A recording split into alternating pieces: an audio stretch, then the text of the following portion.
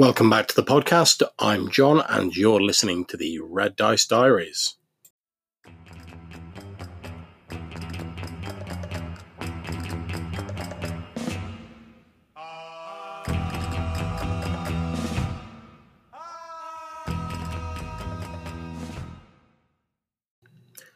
So in this episode, I'm going to be talking with Johannes Pavela and Matthew Bryan about a recent RPG session of the Burning Wheel that we had, that Johannes ran. However, before that, I've got a quick voicemail from fellow Purple Wormer, Colin Green, aka Spike Pit. So take it away, Colin. As a result of a couple of your recent episodes, John, I've been diving back into Lamentations of the Flame Princess, looking at retainers and the property and finance rules. Reason I'm doing that is because when I originally read through this rule set, I was really taken with these rules. In particular, the way they've got some interesting retainers detailed out with the costs for their living wage or their non-residential wage. And if you've got them living in, there's a space requirement. Obviously, that space requirement is what you need to house them. So it ties in neatly with the property and the finance rules. And there are simple and brief rules that deal with all of that stuff in a really concise way that I can't go into here, but I would urge people to take a look. You are absolutely right, Colin.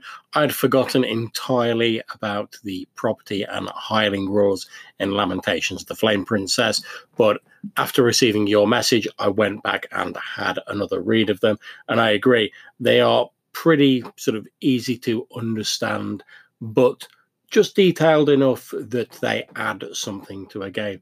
I will no doubt be seeking to fold those into my Castles and Crusades Middlelands game in the near future, particularly with your bunch of likely looking associates having recently acquired a house and a henchman.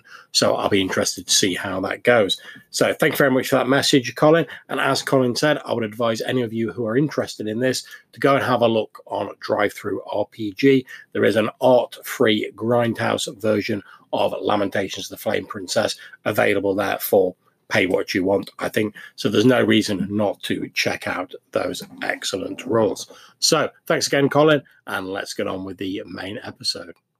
Okay, we are now streaming live.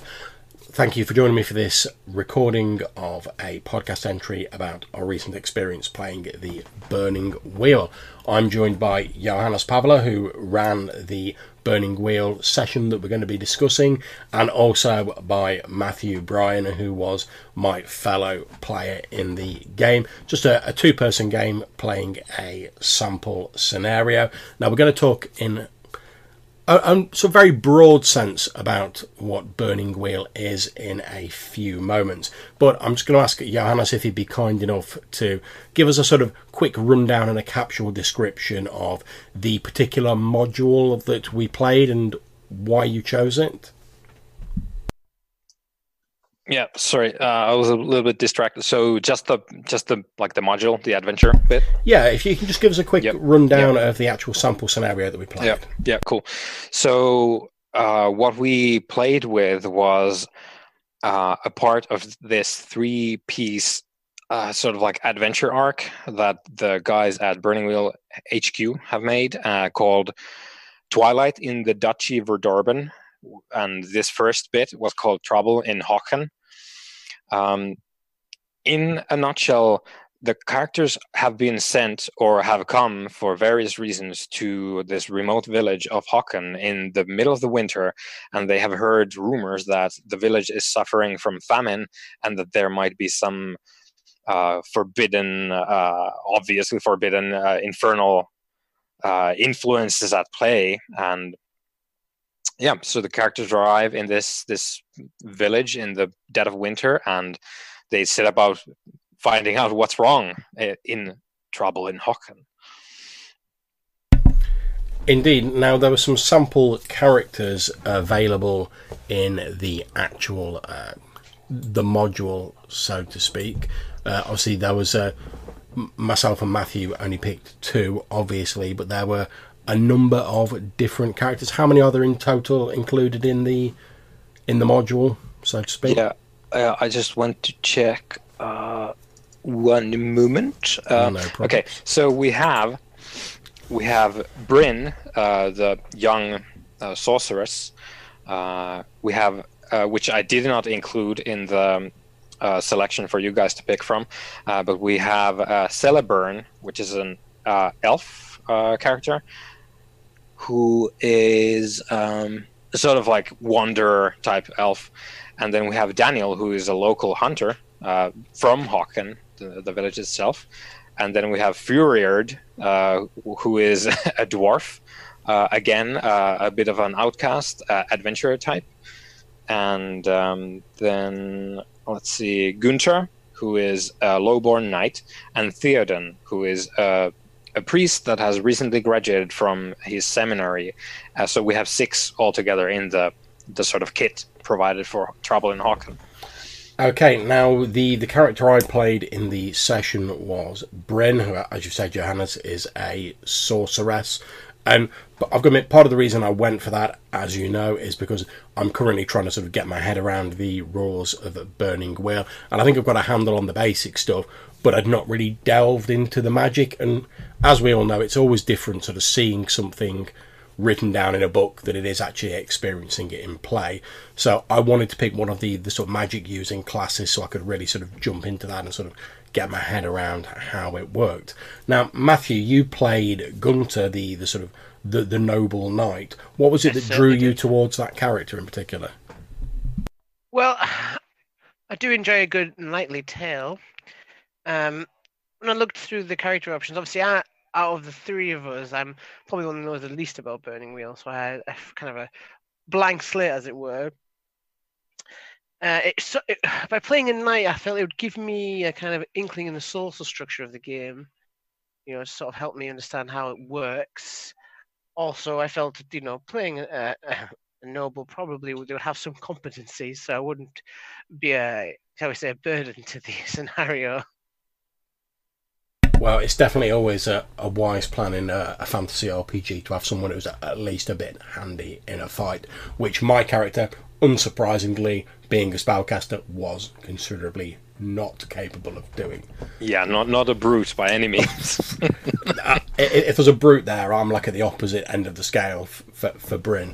But before we sort of start getting into unpacking the scenario a bit and sort of what we liked about it, what we didn't, how we found the game, Johannes, if you had to give like a very sort of brief, like capsule description of Burning Wheel as a whole, as a role-playing game, to someone who's maybe a bit interested, but they just want sort of like a little bit of a description to get them going, how would you phrase it?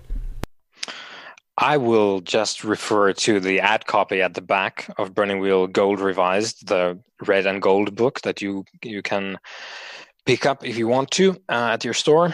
It says, Burning Wheel is a fantasy role-playing game in which players take on the roles of vibrant, dynamic characters whose very beliefs propel the story forward. So your choices, again, continuing from a little bit below, your choices tangibly affect every outcome from glorious victory to ignominious defeat. But there are consequences to every action, ramifications to every action. The choices you make close off one path while opening another. This philosophy underpins the character creation system for Burning Wheel. Yeah, I'll just continue because this is pretty good for what Burning Wheel is. This philosophy underpins the character creation system for Burning Wheel, and it's not just a matter of pushing a point here or nudging a number there. As soon as you decide to make a character in Burning Wheel, you are confronted with decisions about your character's past, ethics, beliefs, scars, goals, and dreams. The questions whose answers affect not only your character, but the shape of the story as a whole. So that's not really a capsule, but Burning Wheel is a bit of a sprawling thing. Yeah. So basically, the things that I would highlight from this rather long capsule description is that Burning Wheel characters are vibrant, dynamic, and their beliefs propel the very game forward, because that's sort of what Burning Wheel focuses on. Yeah, I mean, one of the things I sort of found enjoyable, and this is the first game of sort of core Burning Wheel I've played, although I have played Mouse Guard before, which uses like a sort of simplified version of Burning Wheel. Now, the sort of two main games I tend to play at the moment is I play a lot of OSR games, your D&D sort of stuff, your Castles and Crusades, etc. But sort of still one of my great loves is the Fate RPG, which is obviously very focused on the narrative. It has things like aspects where it gives like a concrete reason for your character to get involved in stuff. It links you into the background of the world.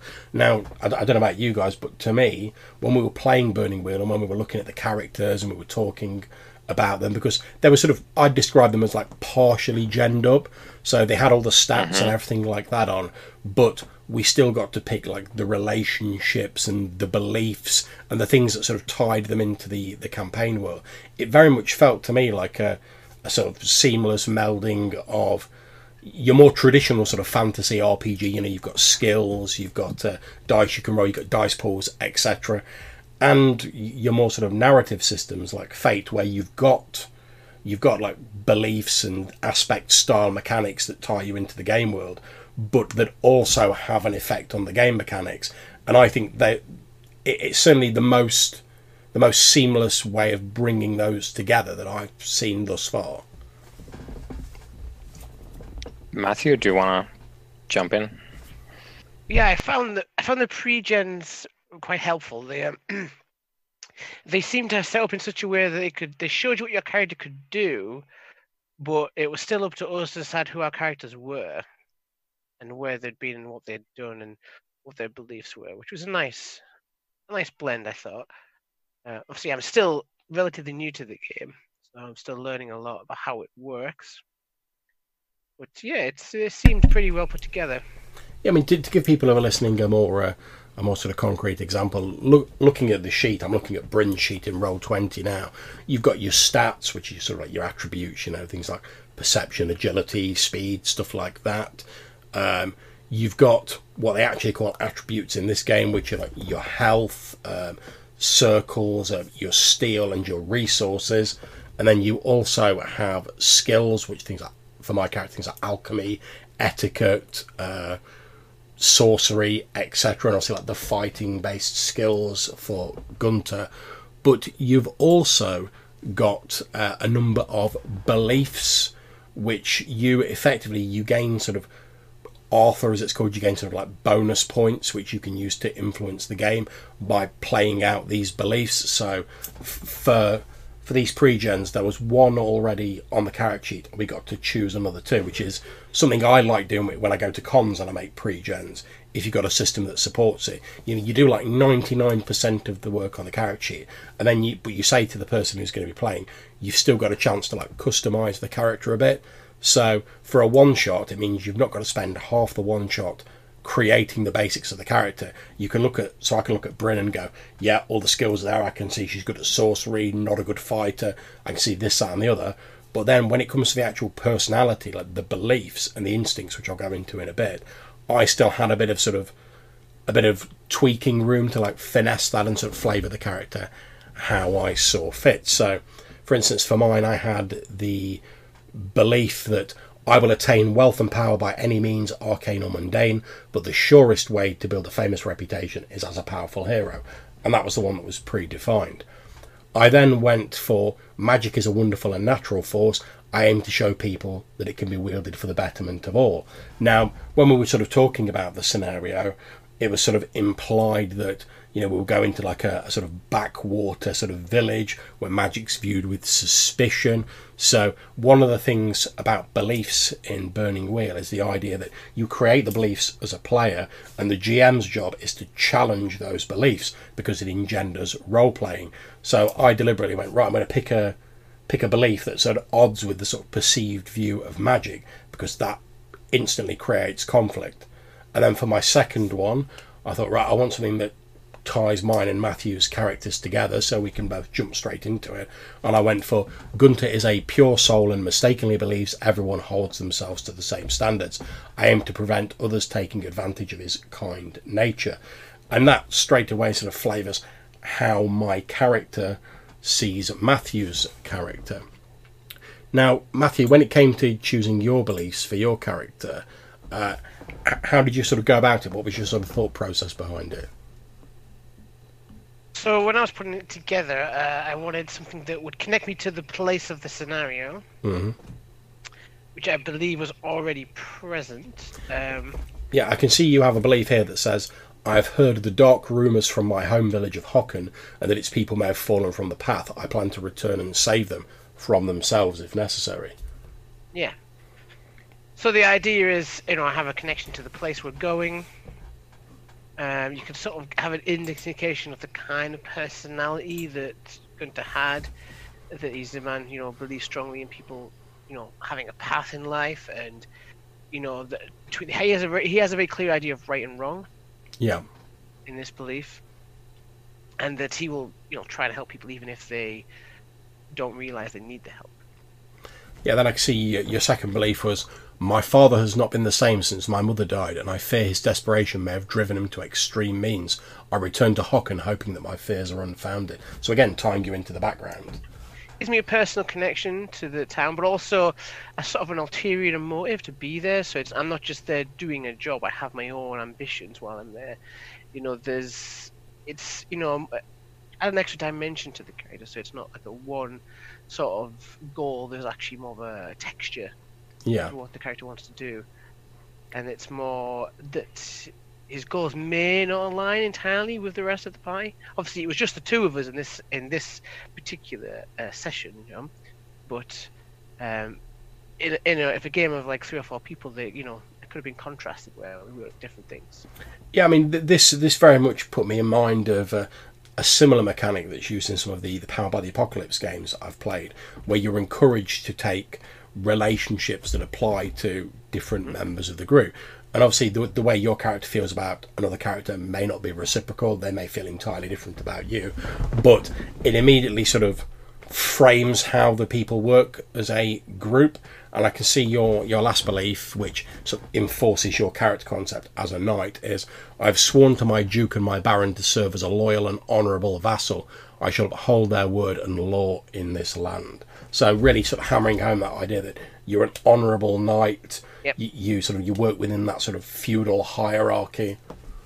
Also, it gives you an indication of the character's alignment. Obviously, in this game, alignment's not an actual thing like in other games, but it's, as far as I'm aware, but it gives an indication that he believes in law over just doing whatever you want. Obviously, it kind of ties into his noble background and his, what he is professionally, what he has a viewpoint. Yeah, absolutely. Now, Johannes, obviously you set up and kindly ran the game for us. What was it about this particular sort of scenario, this particular one-shot, that made you think it'd be a good fit for this sort of game?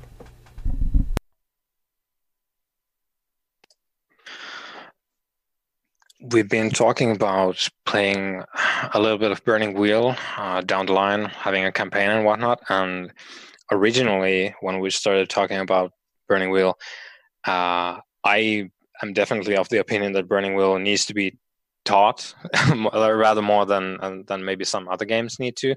So I just wanted to have like a bite-sized chunk to introduce some of the bits in Burning Wheel.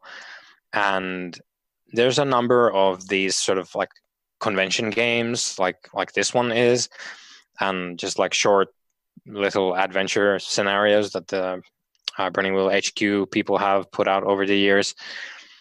I don't really Luke Crane, the person who made Burning Wheel, he says in the books that like he has advice for running Burning Wheel as like a one-shot. And I think it puts Burning Wheel in a position where it's not at its best just by default. Like Burning Wheel is not a one-shot game in my humble opinion. However, it works just as well. Like it has stuff that can carry you through just a single night, or maybe a 3-shot if that's what you're going for. It works just fine. Like there's nothing that breaks, but it doesn't bloom in that short of a time, because it's built for like its mechanics, and there are a bunch of these systems that like they gather stuff as you play the game, and then they come to fruition, or they will come to a conclusion, a crescendo, later on as you've played for a little bit. So having a one-shot is really, for me, like the main payoff is to introduce some of the basic mechanics of the game, just to get to grips of like how some of the basic stuff works, and a little bit of the philosophy of how to play Burning Wheel. So basically that, like a short intro bit that we could fool around in, have a solid context with these pre-gen, or like, as you said, like almost fully pre-gen characters that you guys could put your spin on, and then have everything ready to go. We don't need to dive into character creation at all. We can just do the thing and learn as we do. So basically that. Some of the things I thought worked well in it, and so characteristics I recognise, having run games at conventions myself, were that it was we started off with like a clearly defined mission. You know, travel to Hocken, investigate the rumours of famine, sorcery, the seclusion of the Lord of Hocken. So clear mission from the get-go. So there's no messing around, like having to go somewhere, get hired, and get the mission. You just like straight into it. The game started with us like, arriving in Hocken, like, in the depths of deepest, darkest winter. Also, it's an isolated location, sort of cut off from everything else. So there's no sort of like, oh, well, you know, I'm just going to ignore this village and like go to a town somewhere else, because you're in the middle of nowhere. Yeah, and like you're not summoning help from the capital. That's it, exactly. It's winter, so that's no way. And also, it had a timeline to it. So as we were sort of going through, we're like, right, okay, so we want to meet up with like the Lord of Hocken. Right, we can't really meet up with him tomorrow without sort of breaking protocol, and we're both nobles. We shouldn't do that. So it felt like if we were just to like sit back and go, oh, you know, we're just gonna chill with this like guy, this headsman of the village in his hut, and we're going to eat some like biscuits and salted meat or whatever. It felt like stuff was going to happen, whether we were there or not. Yep. There's definitely there's a very much a timeline to this thing, and it's much more like because it's made for a convention game, right? And you have tight time slots, and sometimes it's like an absolute thing in cons. Like sometimes it's just when the bell rings, you drop the pencil and that's it. But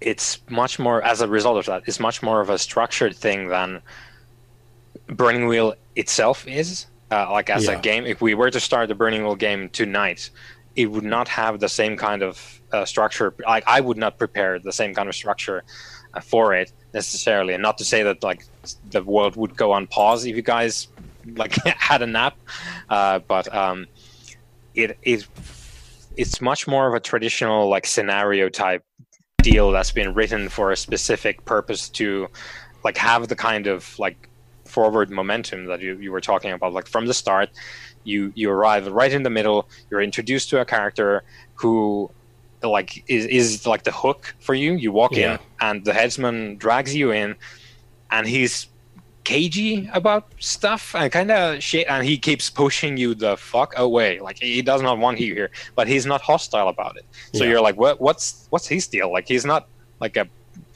awful. He really doesn't want us here. So what's up?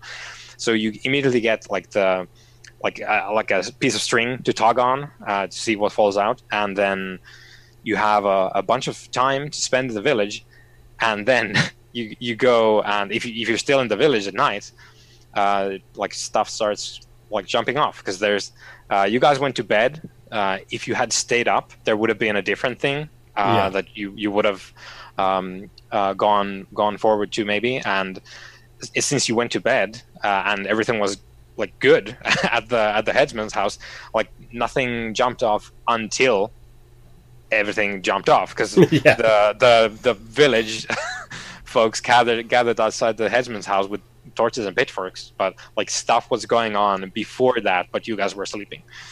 I mean, it strikes me that it was handled quite well, because one of the potential issues with like investigative style scenarios, which obviously this is when you're at conventions, is if there's no timeline, there's nothing that's going to sort of like push you on past a certain point.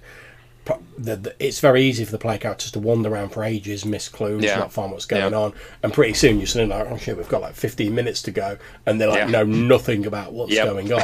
So I mean, one of the things I've found when I've been running like investigative scenarios at cons is you have to have a certain period of time, like you were saying, you get to wander around, you get to investigate the crime scene or whatever, but then there has to be a certain point where if the player characters haven't moved on themselves, events have to move them on. And obviously in our case we sort of investigated all we could, then went, oh yeah, we can't really meet the Lord until tomorrow, that the headsman looks a bit shady but he's not actually like tried to harm us or done anything really against us, and he's offered us a place to stay, let's shack up with him, we'll see what's going on in the morning. Then obviously the villagers, like the pitchfork wielding mob gathering in the evening, that was an event that sort of escalated the scenario. And so we didn't just have the option of being like, oh, we're going to wake up the next day at the headsman. Oh, should we wander around the village a bit more? Should we do this? Should we do that? Yeah, go to the general store, buy rope. We had to deal with it. We had to deal with the villagers, and then this fucking zombie bear thing like turned up and was like attacking the shit out of everybody. Yep, just crushing fools. Yeah, and one of the things that I quite liked, I don't know what you think, Matthew, but I felt there was like a nice mix of different stuff in it. So we had like a bit of investigative time. There was also like the combat that you could jump in. So obviously your character's a knight, combat's your thing. There was lots of us sort of going like, oh, do I remember my family telling me anything about this? So my character was like, oh, I've got an evil necromancer for an uncle. Do I know whether he was in the area? And there was some like plot threads were like, oh yeah, his mentor was once in this area. It was a nice sense of atmosphere. I enjoyed a general sense of unease from the moment we arrived at the village, which perpetuated our time there until the confrontation in the evening.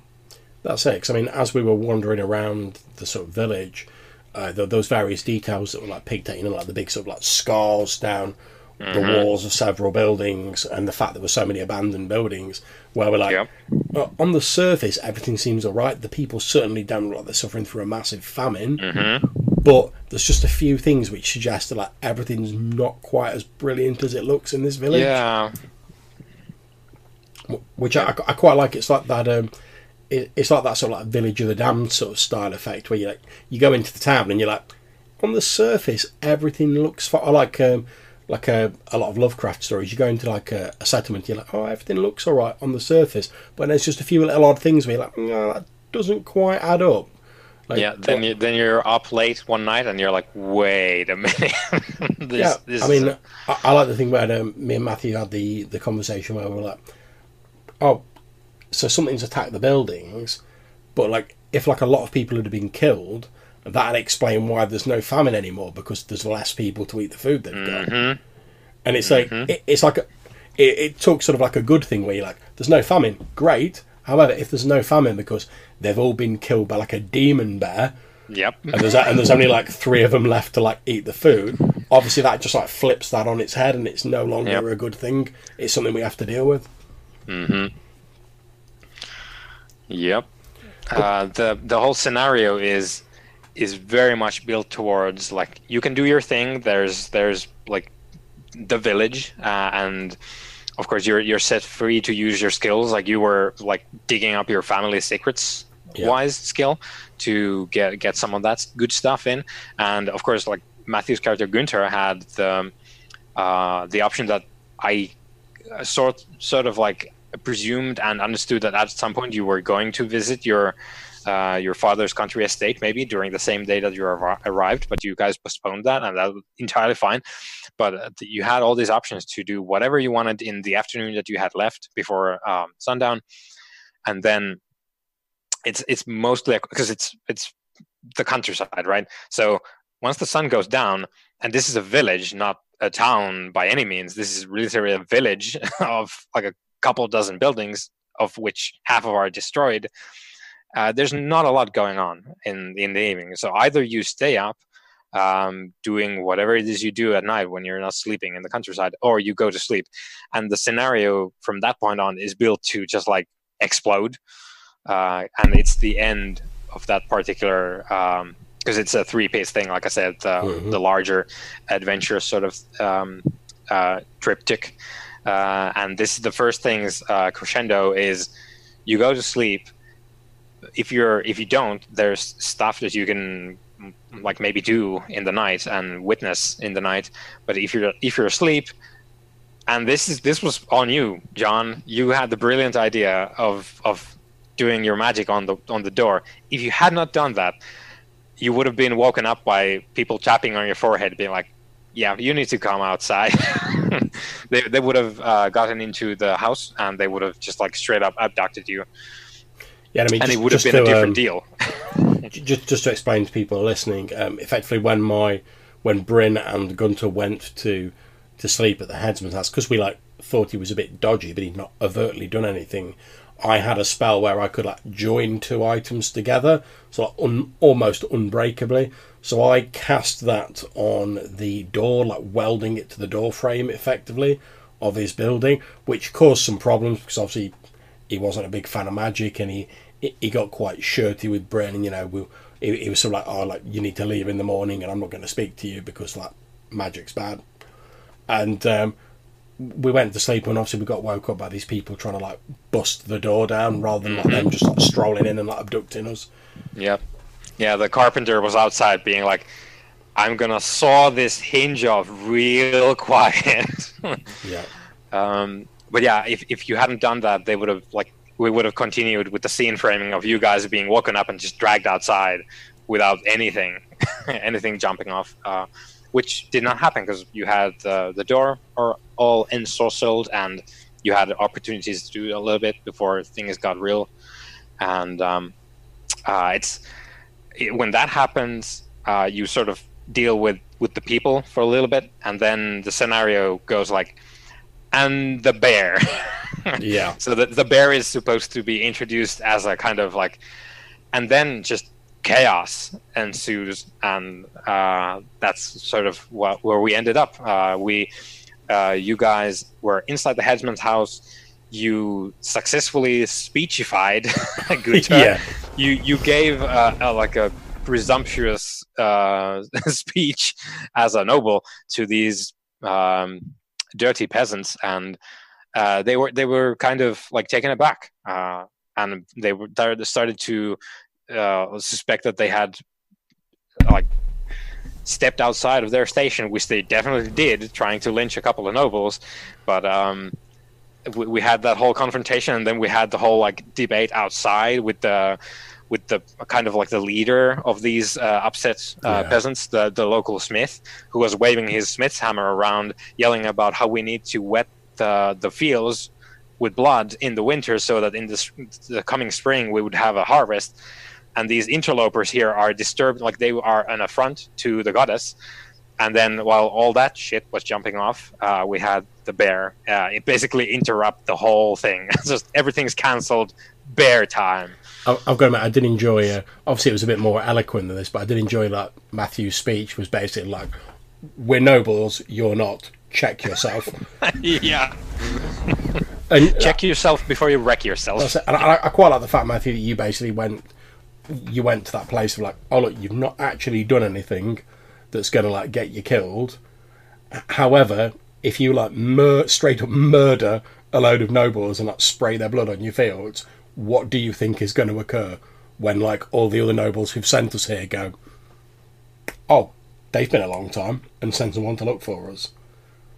Need to respect your betters." That's it. And it was, in a way, I'm almost like a little bit sorry that I played another noble character, because I know there were characters who weren't nobles, because I think it'd have been interesting to have like a party dynamic where there was like some nobles and some people who weren't nobles. But it was quite satisfying for me personally to like know that when it came down to that part, at least both the characters were very much aligned in the direction. We knew we had responsibilities to the people there, but by the same token, we were like, they've got responsibilities to us because we're nobles. Yeah, feudalism. Like, get with the program, guys. Like, what's this? That's it. I found it quite interesting. It's something that can often sort of get glossed over or like skimmed over in some roleplay games, not all of them, but it really did feel like that was actually a thing in the Burning Wheel session we played. So I did feel like the two of us were nobles, like walking around talking to all these peasants, and not in just sort of like, oh, we're like kicking over their like well buckets and like sort of like just like pushing them in the mud. taking our pick of the women, whatever like ridiculous shit people tend to think of as nobility. Yeah, Monty Python. Yeah, I'm being oppressed. Yeah, but in terms of like actually even the headsman who clearly did not want us in his village was like, I'm not just going to like sling them out because they're nobles. I can't do that. But I'm going to do everything in my power to persuade them. So even when he saw me casting sorcery and he was like, oh, don't like sorcery at all, that's a bad thing. He didn't just like draw a weapon and be like, I'm going to shank you if you use sorcery. He was like, you're a noble. However, I'm going to make it very clear that I do not like you doing that. And you are now like persona non grata to me. Leave in the morning. Yeah, Burning Wheel. Yeah, Burning Wheel does have a lot of like. If you want to play with that sort of like social, here's our dog, trying desperately to get my attention.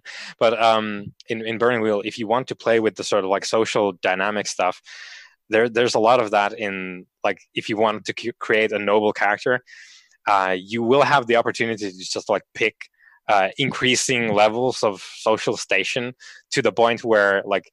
If people do not address you by your title, so like if they don't say like your grace when they talk to you, like everyone who's not on your level socially, you like the idea is that you are then able to just have them executed, because that is just how it works. Like you are spoken to as your grace. If someone doesn't do that, you can tell the guard, this man is disrespecting me. He is not using my title. Off with the head. And that's a thing that will happen.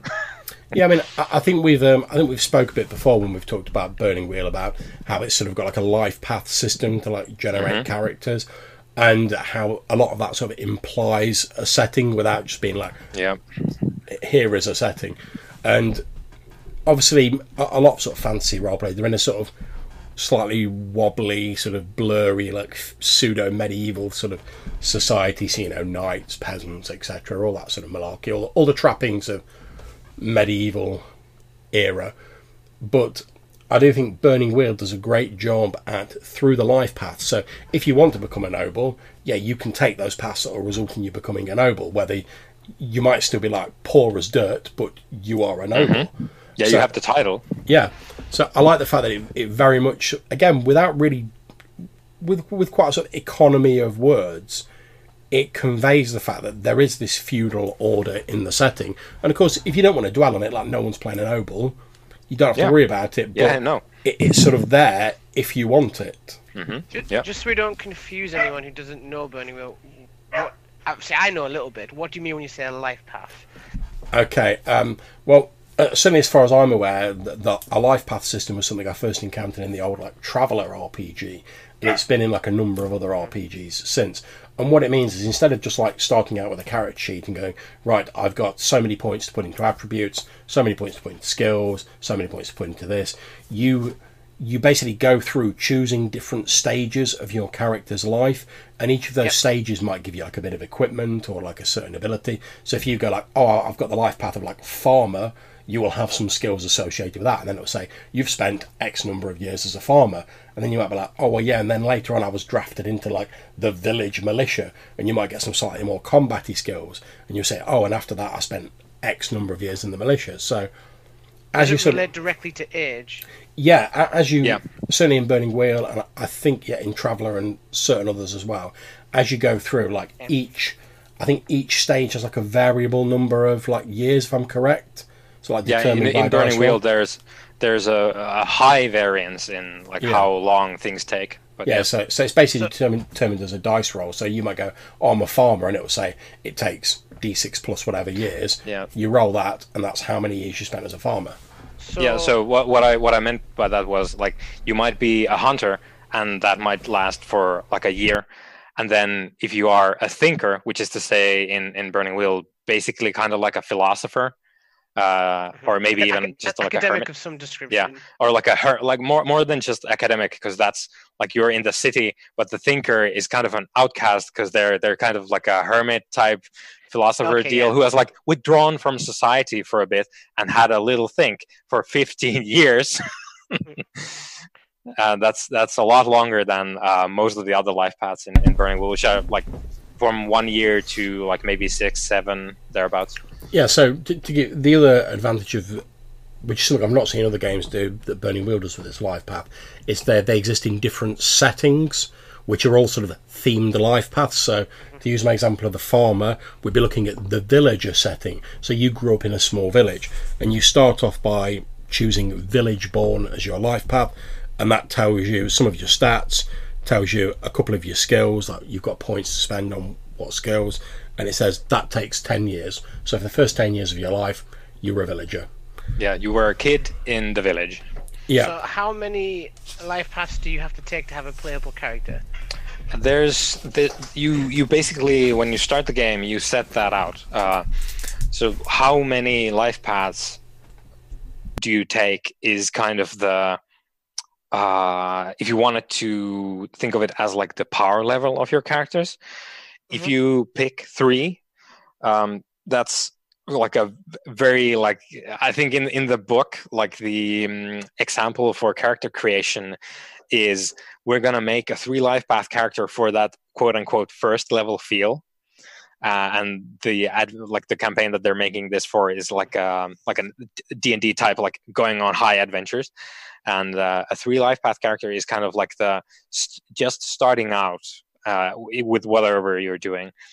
2 life paths is basically a kid, like not a child, but like a little bit older kid. Very challenging is what I would describe a 2 life path character. 1 life path character is just a child. 4 is kind of professional at the thing. 5 is a veteran, and like up from 5 you get into just increasing levels of just mad proficiency with whatever stuff you have. And I am a big fan of the fact that even if we say we're going to pick 5 life paths per character, let's say John here really likes let's say Tolkien, and he wants to play Elrond, the half elven, so he could pick stuff where he's an elven noble, he has a citadel, maybe he has some like a small cadre of elven warriors at his command, whatever. He's got the good life. And Matthew here, he's peasant born, he was a farmer, then he was the head of the house, then he moved, or his village grew, he's like dinky like peasant settlement grew into an actual village, and he became like a local tax collector or whatever, and then he eventually ended up in the city as like a criminal. And that's Matthew's character, who is in no way comparable to what John just picked, because John has a castle, guards, the whole thing set up, and Matthew has a rural background for a city like scout, like a thief type character who maybe like has some connections to folks, but like just we were talking about social standing here, right?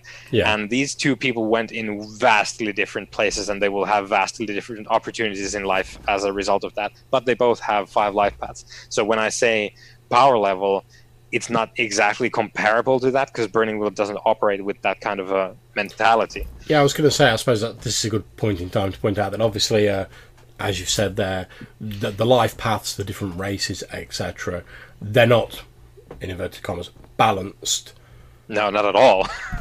So, I mean, I know we've talked about this before, but the fact is, if you look at like elves in Burning Wheel, they are just generally like better at everything, which makes sense. Because obviously, there's a very sort of like heavy Tolkien sort of vibe to the game, so that makes a lot of sense. It's like, yeah, some like nigh immortal, sort of almost like celestially beautiful sort of being who's been around since like the world was young, is, even if they've only been sort of adventuring for the same amount of time as like this guy who like grew up in like Peasantville in the middle of nowhere and was a farmer, they are just going to be better than him. And I think if you were trying to play it in the same way as like a game of like 5th edition or whatever, where everything's tried to sort of like be balanced out, I don't think Burning Wheel would work, but No. obviously it wouldn't work because the game's not designed to work in that fashion. So a lot of the time, the sort of like the raw power isn't really a thing, because what the game's based around is these beliefs that your character has and those being challenged. So even if I'm the haughty elf noble in my castle with all my minions, and Matthew's like a scoundrel making a living on the mean streets of the city, we'd both still have beliefs that are being challenged. So I'm not immune to the fact that like things can threaten me in my castle any more than like Matthew's sort of imaginary character would be out on the streets of the city. Yeah, this is ties directly to the ad copy at the back of the book. The idea being that you're making characters who are Burning Wheel relies on characters who have strong convictions and beliefs, and that they pursue them with fervor. Like they firmly believe these things, and they like are a focus in their lives. So Matthew's character might believe that that they deserve a better station in life, and write a belief about that sort of thing, and that will be the guiding light sort of in the fiction as far as Matthew's character is concerned, if Matthew decides that that's the particular belief that he's going to pursue at any given time. And the idea, like the difference that exists between these two characters doesn't affect the pursuit of these beliefs at all, really. It's all context dependent, and it's basically, when you're making a character in Burning Wheel, you're picking sort of like the backdrop for what we want to do, and it's not so much about that John gets to do all the good stuff if John plays this elven noble and Matthew plays like this gritty thief on the streets. It doesn't mean that at all. It's just John picked that specific milieu for his thing, and Matthew picked his for whatever he had in mind. And it's not like a negative for either of these characters to have and be what they are. I mean, it strikes me that Burning Wheel is a game that's... the only possible issue I could see with this, because I agree, I'm not a big fan of like the whole like balance thing anyway, but I agree that it works if it's played in the way it's intended. The only slight issue I could see is if you tried to play it as like a normal sort of let's say D&D style game, for argument's sake. You know, you're a group of adventurers who've come together, everyone's gen the characters separately, you come together, you're a group of adventurers. I don't think Burning Wheel would work so well, because obviously the elfin noble in its castle, what reason has he got to associate with the city-born thief or whatever? Yep. But by the same token, the way Burning Wheel works is the character creation encourages you to start thinking about and start making connections between the characters right from the get-go. So it's like, if you just both turned up and you were like, oh, here's my character, it's all done, boom, elf, and you're like, here's my character, yeah, City Guild thief, you'd be like, oh, there's no real reason for these to interact. But because it seems like a game where it's made to run best, where people generate their characters together and they have some sort of idea to like, right, these are going to be people who've got to interact with each other, so we need to have that mindset from the start. I think that's probably the best way it works. It wouldn't work if it was running a more traditional way, if you see what I mean. Yeah, I definitely do, and I do agree for two different reasons, one of which you just explained. Like if you made your character in a vacuum and you just like showed up, it would not work, let's say, in the same way that these pre-gen characters would necessarily, because you would have had a thing in mind which might not relate to what everyone else had in mind at all, and you might have gone in a really separate direction. So if you're playing the king and everyone else is playing a bandit in the forest, that's a game that I would like to play. That would be interesting. Like, why are these the characters? I'll be up for that. But if like the king player of the king character and the players of the bandit characters just had like entirely like opposite ideas of what the game was going to be, it's not going to work. But if that's the idea that you all came up with, for some reason this king has something to do with this band of bandits in the forests. Yeah, sign me up. That sounds great. There's probably a lot of cool stuff to do. There you go, Matthew. I think we've got the the later campaign of Burning Wheel sorted. I think King Danny McGee and his band of outlaws. Let's do it. Yeah. I can see you repping us like a king, man. with the bling bling. That's it. And the second reason being, it's like Burning Wheel is definitely not geared up for like a monster romp type deal. Like there's no fighting like 16 kobolds individually. It's not really made for that sort of deal. But neither of these two things, like character creation potentially going in different ways and people having castles when the whole other group is going to be like a maybe a tribe of people who are nomadic and they will just have nothing to do with the castle bound character. And the fact is, violence in Burning Wheel, it has repercussions that become very apparent really quickly when you get into the fight. We like the sort of like custom solution that we came up with when in the end of our little taster here, Matthew's character Gunther failed his steal roll, which is to say, like his fear started to get the better of him, and he needed to make a choice of how to react to that. He could have like broken down, ran away, just stand there stunned, and because his character has this particular trait, this character bit, which says that he gets an extra option, which is to say, sort of like clamp down on his fear by overcompensating with charging head on at the thing that frightens him. And Matthew chose to do that. So Gunther charges at the bear, fails to fight it with his swords, and it like basically turns into a brawl with the bear. And the bear wins because it's strong. Very strong, and it's a bear. Yeah, I was going to say, yeah, it's a bear. and the bear smacks him down. And if we, I didn't want to rob Matthew or Gunther of the fact that Matthew had spent time trying to half-assedly put on some of his armor, of which he did not have the time to put all on. I didn't want to like sidestep that, so we rolled some of the armor dice, which ended up deflecting the bear's blow. But if the bear had hit Gunther successfully instead of just like wrecking his breast armor, Gunther would have been in a very bad place, and he would have been bleeding out.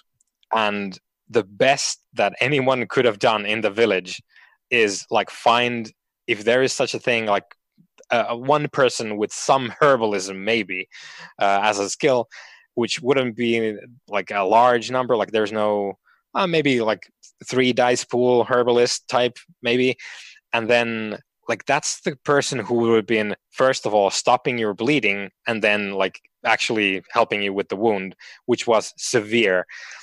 You would have been probably knocked out by the dice penalties. I'm not exactly sure, but you would have been real close to unconsciousness, and you would have been bleeding out. And the best help that we could have gotten is the dinky like peasant herbalist, who is not going to be like real wise to like how human bodies work. So they would have gone to the forest to get the Athalas plant, the king's foil, and they would have put it on the massive gouge in your gut and be like, "That's it, we're done." Job done. Yeah. So that would have been quite the blow, and Gunther would probably have died. Then again, and we didn't discuss this. In Burning Wheel, you have 3 different types of these Artha points, which John mentioned before, I think. Mm-hmm. One of which enables like the 3 of them. So the middle one, allows you to, if you have one of those and you would be in a position where your character is going to die, you can state that your character has the will to live. So in this instance, for example, if the bear had ended up just gutting Gunther, Matthew still had the persona point, as it's called. So you would have been able to declare that Gunther has the will to live, which it's not going to negate the blow, but it's going to basically do that thing where like Gunther gets like slammed down and he's down for the count, and he's off screen, but he's not dead, and he will like have the opportunity to recover from his wound later on. So we might have ended up in that sort of a situation if you didn't have your armor, which is like all of this spouting and foaming about Burning Wheel violence, just to state that it's not the kind of game that really works as a highly like prolonged violence simulator, because the repercussions are quite dire. So if you get into a sword duel and you don't have armor on, the person who gets the first hit in is at a massive advantage, because the other one is going to have a sword wound in his gut, and that's not good for a person to have. So the game can be quite deadly. Yeah, it can if you get into like just straight up punch out fights. It's not pretty, especially with a bear. Like that was your first mistake. Speaking of the bear thing, you mentioned traits. Yep. Are they like an optional part of the game, or is that something that every character would have? Yeah, it's built into life paths as well as the skills. So if you pick, like, let's say a farmer life path, you're probably getting, let's say, sailor, because I remember that one better. So if you're a sailor, and there's a couple of different ones, because there's like the city sailor and there's like the small, like rural type deal as well. But you're gonna get a skill which is probably something to do with either rigging or like seamanship. Like you're gonna have to learn some of that if you were a sailor. Also, your sailor gets some trait points. Let's say 2 for this example. I don't remember if that's correct, but let's say you get 2 trait points, and on your sailor life path, you have a trait list, which is like the traits available to this character because they were a sailor at one point. And the same thing that happens with the skills. So a sailor has to know, let's say, rigging in this instance, because they were a sailor. You have to invest the minimum amount into that. The other skills are optional that you can invest into if you want to. The same thing happens with the traits. So the first trait that is on the list with the life path that you picked, sailor in this instance, you need to spend one of your trait points into that, and the rest you can do whatever you want with. And a lot of the sailors in Burning Wheel are drunk. So if you were a sailor, you will know rigging and you will be a drunkard. And that's not to say that every character has to be like the stereotypical drunk sailor type, but that's a thing that the character generation will pick for you. And if you want to, you can play that and get rewarded for it. So if you make a sailor character, you end up with the drunk trait, you don't need to play that if you don't want to. If you do, you will get rewarded. And this is where the long-term campaign nature of Burning Wheel comes in. If you don't touch on your trait, let's say you never do anything with the drunk trait, so you never get drunk, you never touch alcohol, you don't do any of that stuff. Let's say every 4 to 6 sessions, you would have a trait vote where we could say, Matthew, your character, what's like an unused trait that you want to get rid of that's not relevant to your character at all? And you can point out, I have never had a beer, wine, like I've drunk nothing with this character, so they're clearly not a drunkard. And we vote on that. If that's okay with everyone, off it goes. And that sort of trait vote thing includes voting in traits as well. So if you have been like downing massive amounts of beer, just getting wasted every time you have the opportunity, we might go, hey John, you've been getting smashed for 6 sessions now. Sounds likely. Yeah, I think we're gonna have a vote. Maybe your character should get the drunk trait, and then we vote on it. If it goes through, you get the drunk trait, and then going forward, if you want to keep getting smashed, there you go. You get rewarded for it now. You get points for doing the thing that you wanted to do. Like this is some like a little bit of a deeper level Burning Wheel thing, because it goes into the campaign nature, but that's the way traits work in Burning Wheel. If you have them and you play towards them and they cause trouble for your character, which is to say interesting drama in the game, you get points. it strikes me to go back to when we're talking about how you could possibly bring a group together, and we've already said that there's like a strong sort of vein of like Tolkien sort of vibe through Burning Wheel. It strikes me that things like the Fellowship of the Ring, where they're all like drawn together because of like some quest, would be like ridiculously easy to do in Burning Wheel. Yeah, but because like you've literally just got to make sure everyone's got to pick like one of their things that's connected with whatever the magical doohickey is. So you go, you've all got to have a belief that's connected with like obtaining the one ring or destroying the one ring or whatever it is. Yep. So, which is it's funny that you mentioned that, because as you know, I've talked to you about it before. I would really like to play in like some sort of Middle Earth game of Burning Wheel. I think that would be real fun. Like whichever time period, really. Like I think all of it would be really fun. Like maybe some like Elven Kin War stuff. Like that would be power metal, as well as like because you picked the Fellowship as an example here. I think like it might even be interesting to just say like, we're gonna do the new Fellowship. We're gonna forget Frodo, forget all of that stuff, and our characters are the ones like we start the game at the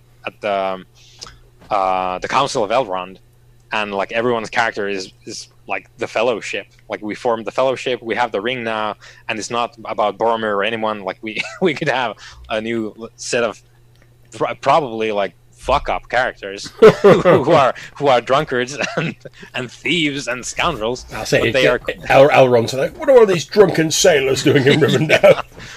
I live in the mountains. Like how all these sailors?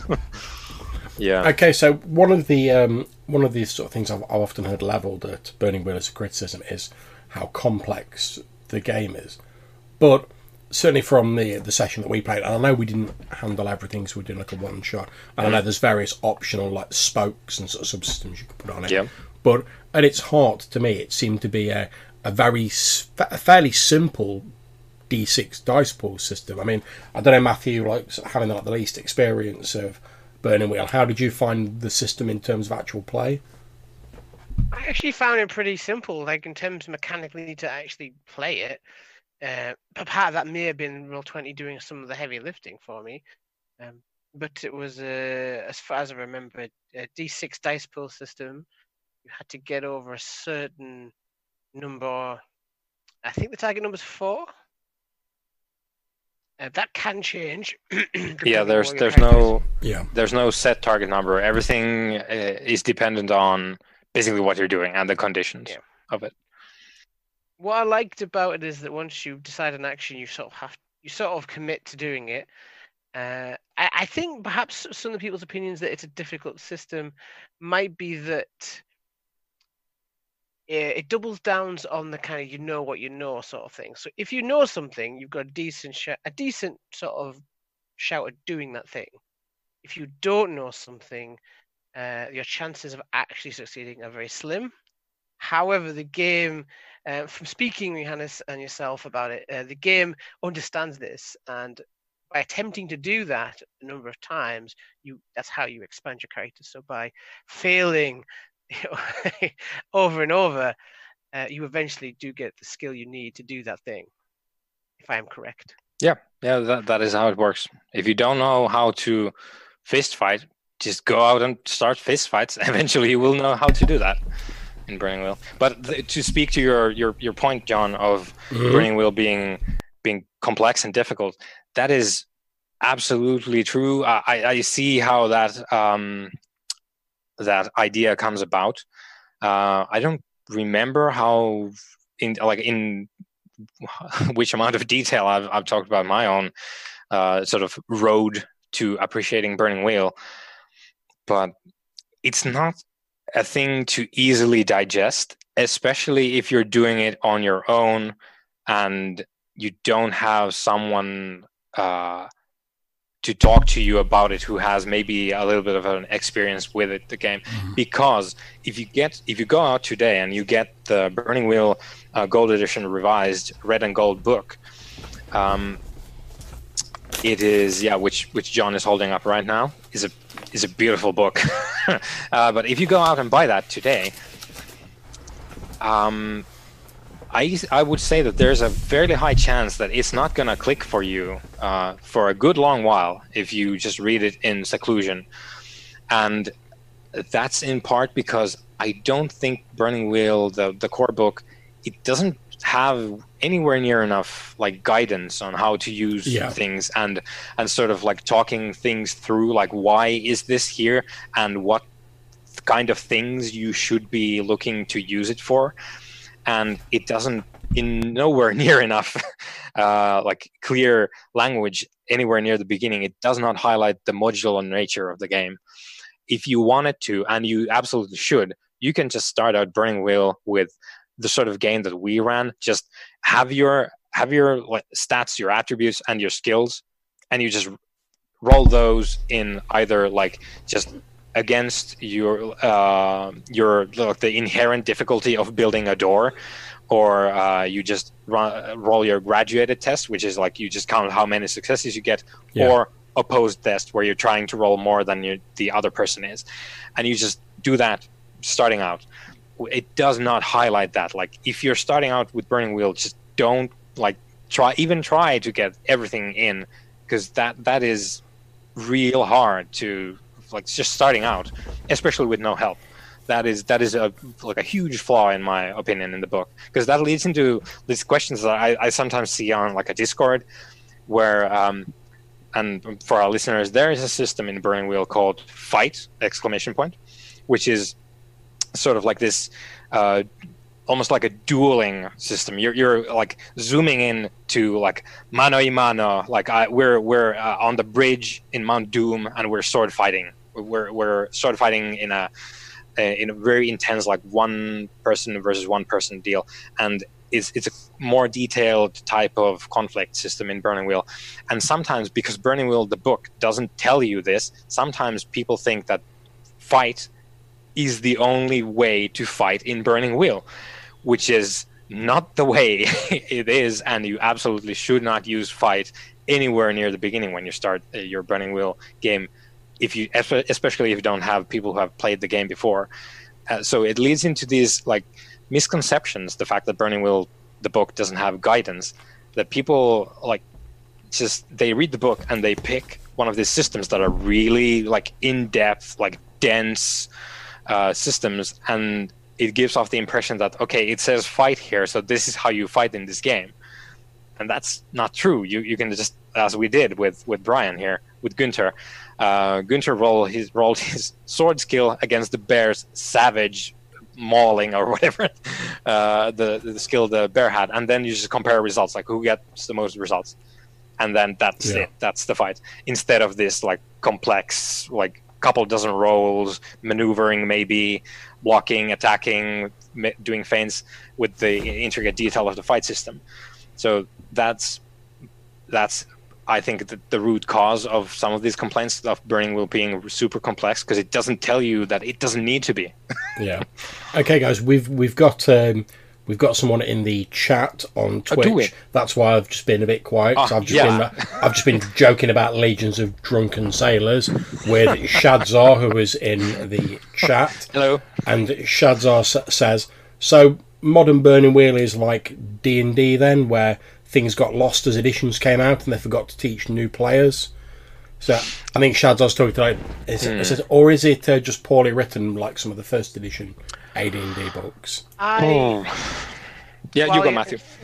From my perspective, and I've not read the book, but this is my sort of gleaning from people talking about it. It seems to me the Burning Wheel is like a toolkit, and there are lots of inherent systems in that toolkit you can have switched on at any time you want, but you don't have to. It's got the life path system, I think, is the core sort of structure you need. Yes. Then followed by the beliefs and instincts. Before you get to any stats, these seem to be the core things of what a character is, and then you actually get to the mechanical side of how you represent them in the game.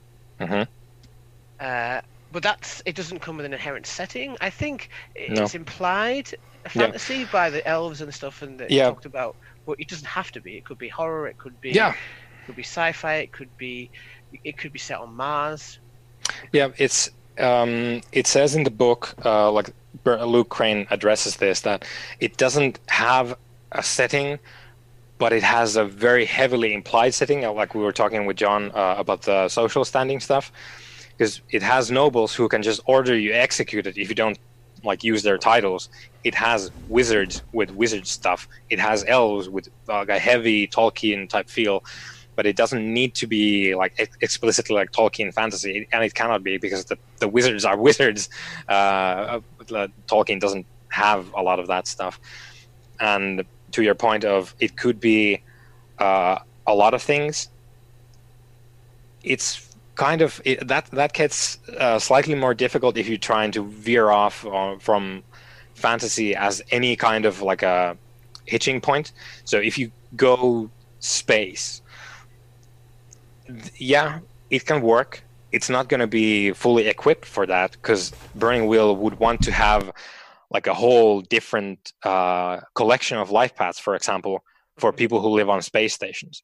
It would want to have a bunch of life paths for like a space colony type deal. So it's not like a straight transport thing because it's very heavily geared towards the implied setting, which is like sort of Tolkien derived fantasy with some other fantasy on top.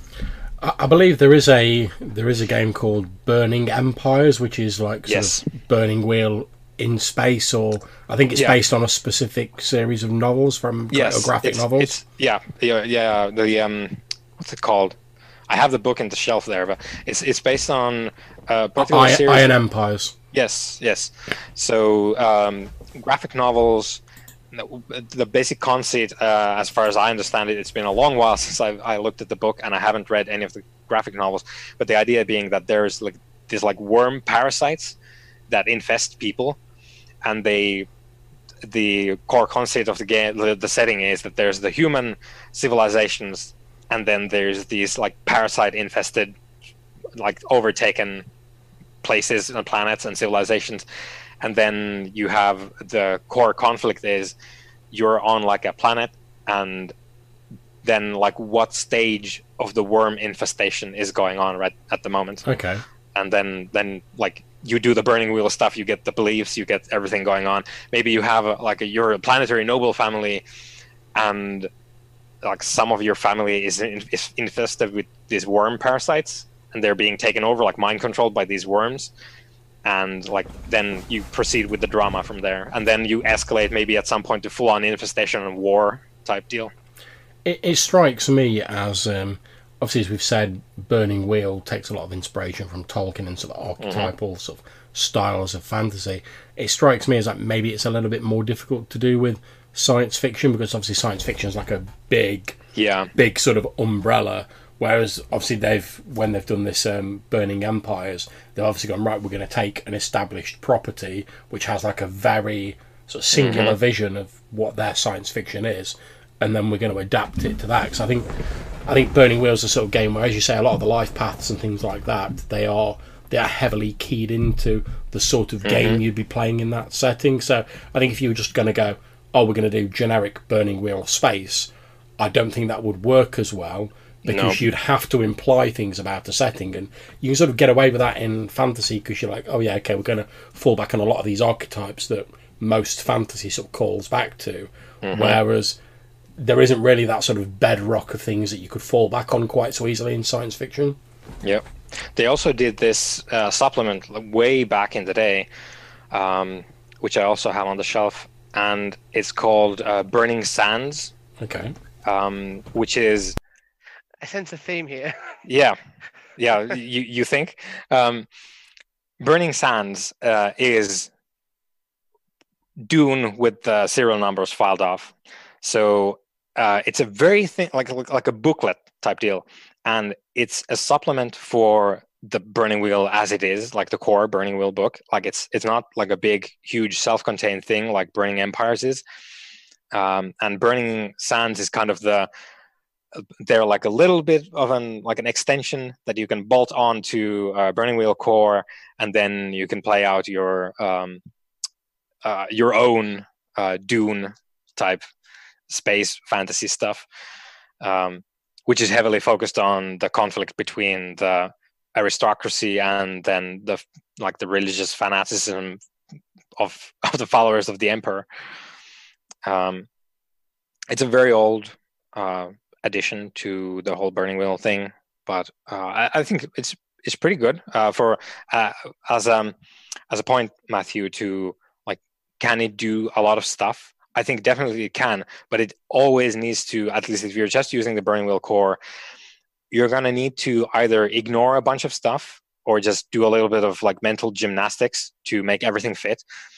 But if you wanted to, you could like spend a bunch of effort, obviously, but you could produce these like small leaflets, which is like, hey, we made like 6 more like fairly small self-contained life path things, which like allow you to take Burning Wheel core and then also use these life paths, and you can run a slightly different game. Like with Burning Sands, you could do Dune, but Dune is already based on like a very heavily like feudalistic thing that Burning Wheel already does. Yeah. So basically you just need to add like a couple of Dune specific life paths, and then you're good to go. You can just replace bows with laser pistols or whatever, and you do you.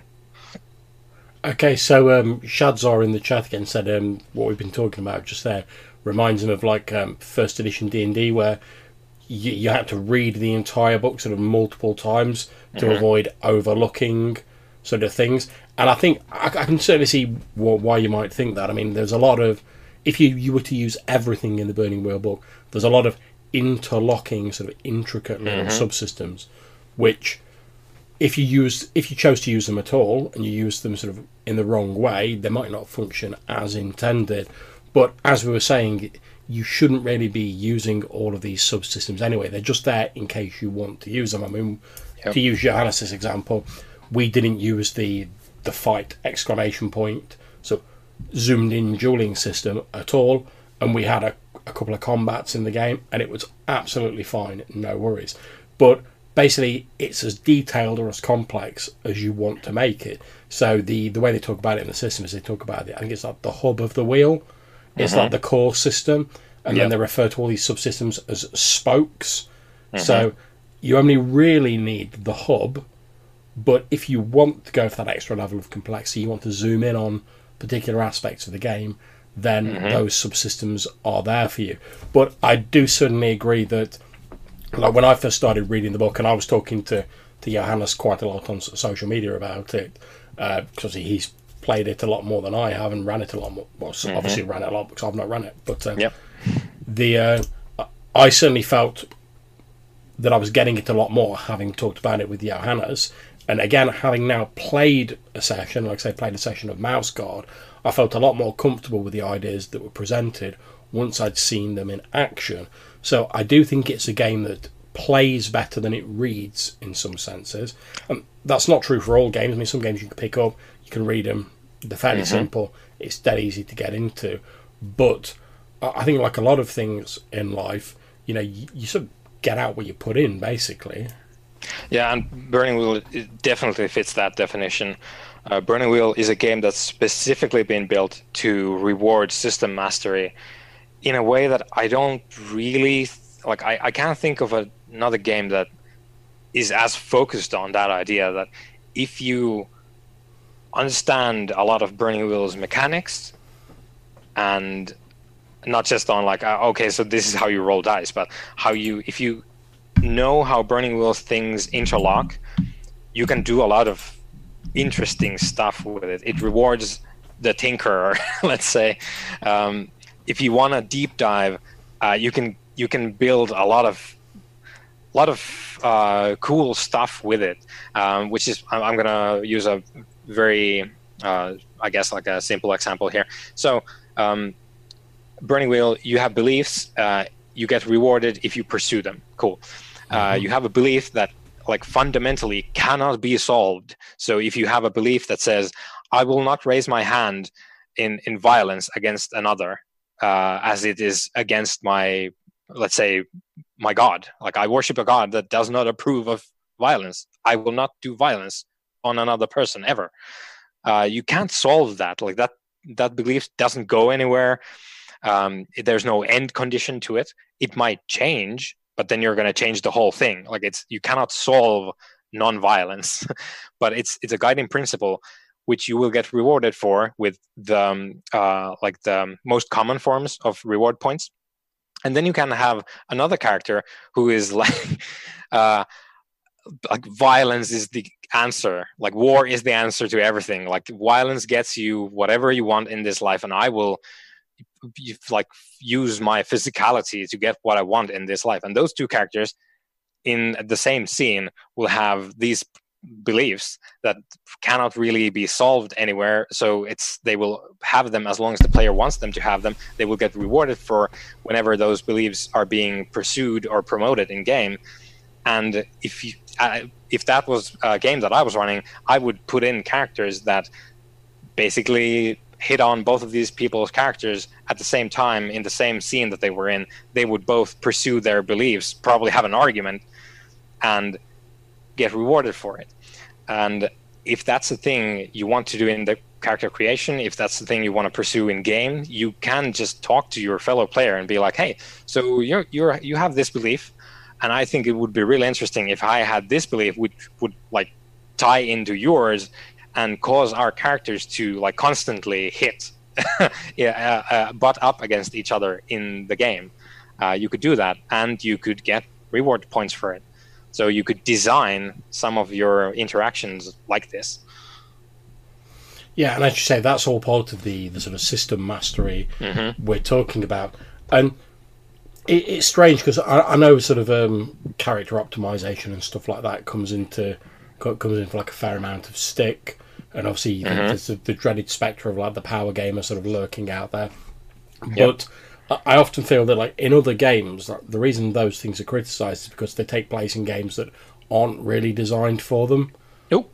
We lost Matthew. We appear to have lost Matthew. Hopefully he'll get back to us soon. But they take place in games that aren't really designed for them.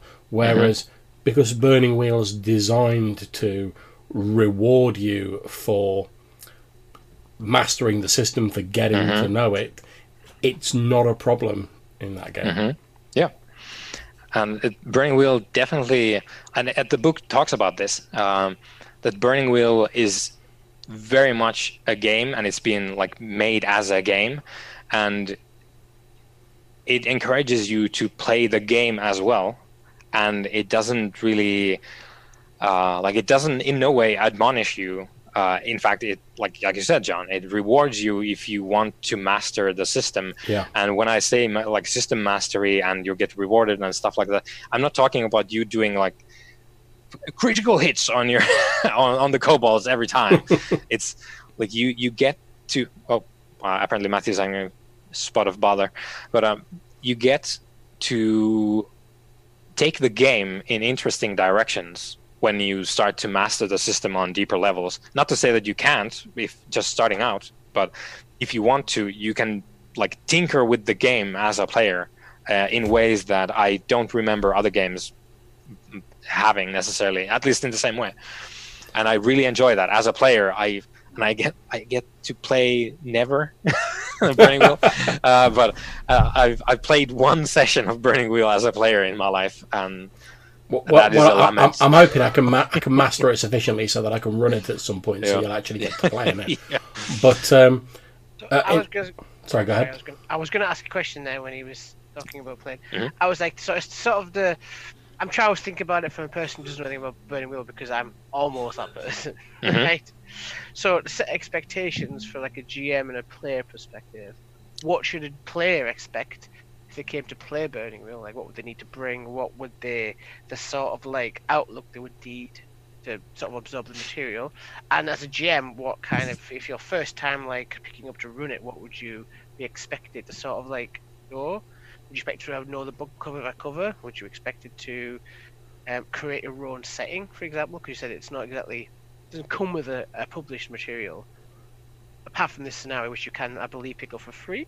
Yeah. The I think all of them that they have published, these sort of like con type small scenarios, I think they're all available for free, or they have been at some point in time. They've like at any rate they will not be charging for them, but I don't know if they have themselves made them all available at this time, because they've obviously been at this since like 2011 or something. So they've like published and then retired and published new stuff and everything. But these scenarios from Burning Wheel HQ, like they've been free, and I think you can pick up from their current web store. You could like just get the free PDFs for the Twilight in Duchy Verdorben if you wanted to. But to answer your question, Matthew, like these are all things that I would really like to have in the Burning Wheel core. You hit on some of the things that I was just saying that are missing in at least in sufficient quantity for my taste. Anyway, so like what to expect. Like Burning Wheel really expects you to take your character, give the character these beliefs, these instincts, and these traits, and then just like go like full speed ahead with them. And don't be afraid of failure. Failure is gonna be there, as you learned with some of your roles when you were using things that your character did not have. You were using 2 dice, and you would have needed 8 successes, I think, at one point, which is like that's a tall order with 2 dice. So the book addresses this, that like why are the difficulties like this, and it's because they think that life should be hard for these characters, that like drama and interesting stuff in the game in general rises from the fact that you don't have a great access to success, that you need to struggle. Also, as we've said, the fact is, you fail upwards. I guess that's the idea. Because the advancement is tied into like if you fail at stuff enough, you eventually get good enough to succeed. The idea is, I mean, I'm sure that once, let's use fighting as an example. So let's say my character Bryn had got in loads of fights. Like 9 times out of 10, I would have just got smashed utterly. Yep. Because my fighting skill was dank. But it must feel like amazing when like through that advancement system, when you've failed at like being fight that first time, when you're like, do you know what, actually I'm a pretty good fighter now. I'm actually now starting to like succeed at it. So in a way, the failure sort of it generates conflict, but it also supports the advancement system in the game. Yeah, and it's also one of the things that I think is it's talked about. The rules are rather clearly explained in the book, but again, like some advice on how to use stuff. They do talk about this a little bit, but just Burning Wheel does the kind of almost like an OSR thing, in that it rewards you when you marshal your resources. So if you go into a straight up fight and you don't have any kind of like fighting ability in your life, and you're fighting a knight, let's say, just going there, picking up a sword you don't know how to use in armor that you don't know how to wear, and having a duel with the knight, that's a really bad idea on the best of days. But the game will give you an easier time if you prepare for that. So let's say you wanna poison the knight's wine that they drink before the duel or whatever. So he's going to be feeling ill. He's going to be diminished in some way. You could get like a really good sword that's easier to use, even if you don't know how to use it properly. You could do stuff to make things easier for yourself, which is a thing you should absolutely do when you're trying to do some of the like harder things in the game. And you get help, like you get other people to help you, you get the right equipment, you get whatever other like circumstantial thing going on, and maybe you like negatively influence the other, like your opposition, and you try to like rebalance the scales to your favor, and Burning Wheel really likes when you do that. Okay, so we've got another question from Shadzor here. It says, how do you figure out which subsystem to use, and does it grossly affect the game if you have to change them mid-game? I think, at least in my opinion, and this is how I view the game, it doesn't really, like the subsystems that we've been talking about here, well, fight mostly, but there's another one called the Duel of Wits, which is sort of like a social, sort of like argument. It's an argument situation, in which like everyone who is in that particular instance, you are basically like searching for a consensus and then reaching that, and then everyone agrees to something. That's another one of the subsystems here. This you can just sort of like bring them out of the box when you need them. So we could have the Lord of the Rings, and let's take Fellowship of the Ring. So the whole movie, like no one uses the fight subsystem, that like intricate like parrying back and forth and that sort of thing. No one uses that subsystem until the very end when Aragorn, spoilers, is fighting Lurtz or whatever, the big orc in the forest who like shoots Boromir with arrows and has like a duel with that guy. You could bring out the fight system at that point, because that's kind of like the high point, like the important duel. And this is the thing that's important, and we bring out the fight because Aragorn had a very strongly worded belief about murdering this person and avenging his friend Boromir. And you bring out the more intricate system if you want to, because the moment has more gravitas to it. Same thing with the Duel of Wits. So you are trying to convince someone, let's say the king of the Rohirrim, to like go and fight the Uruks, and you're trying to convince them to do that sort of thing. You might bring out the Duel of Wits system, because it's not as important as trying to convince like the guard to look the other way on the street. Instead, you have like this strongly worded belief again about convincing King Theoden to do this particular thing. You might bring out the Duel of Wits system. And I would personally always tie using these more intricate systems to situations where the character's beliefs are basically in the line of fire. So if John has a strongly worded belief about convincing a particular person about a particular thing, I can say, as the person running the game, John has indicated that this is important to the character. This is like one of the 3 most important things in the character's life at this moment.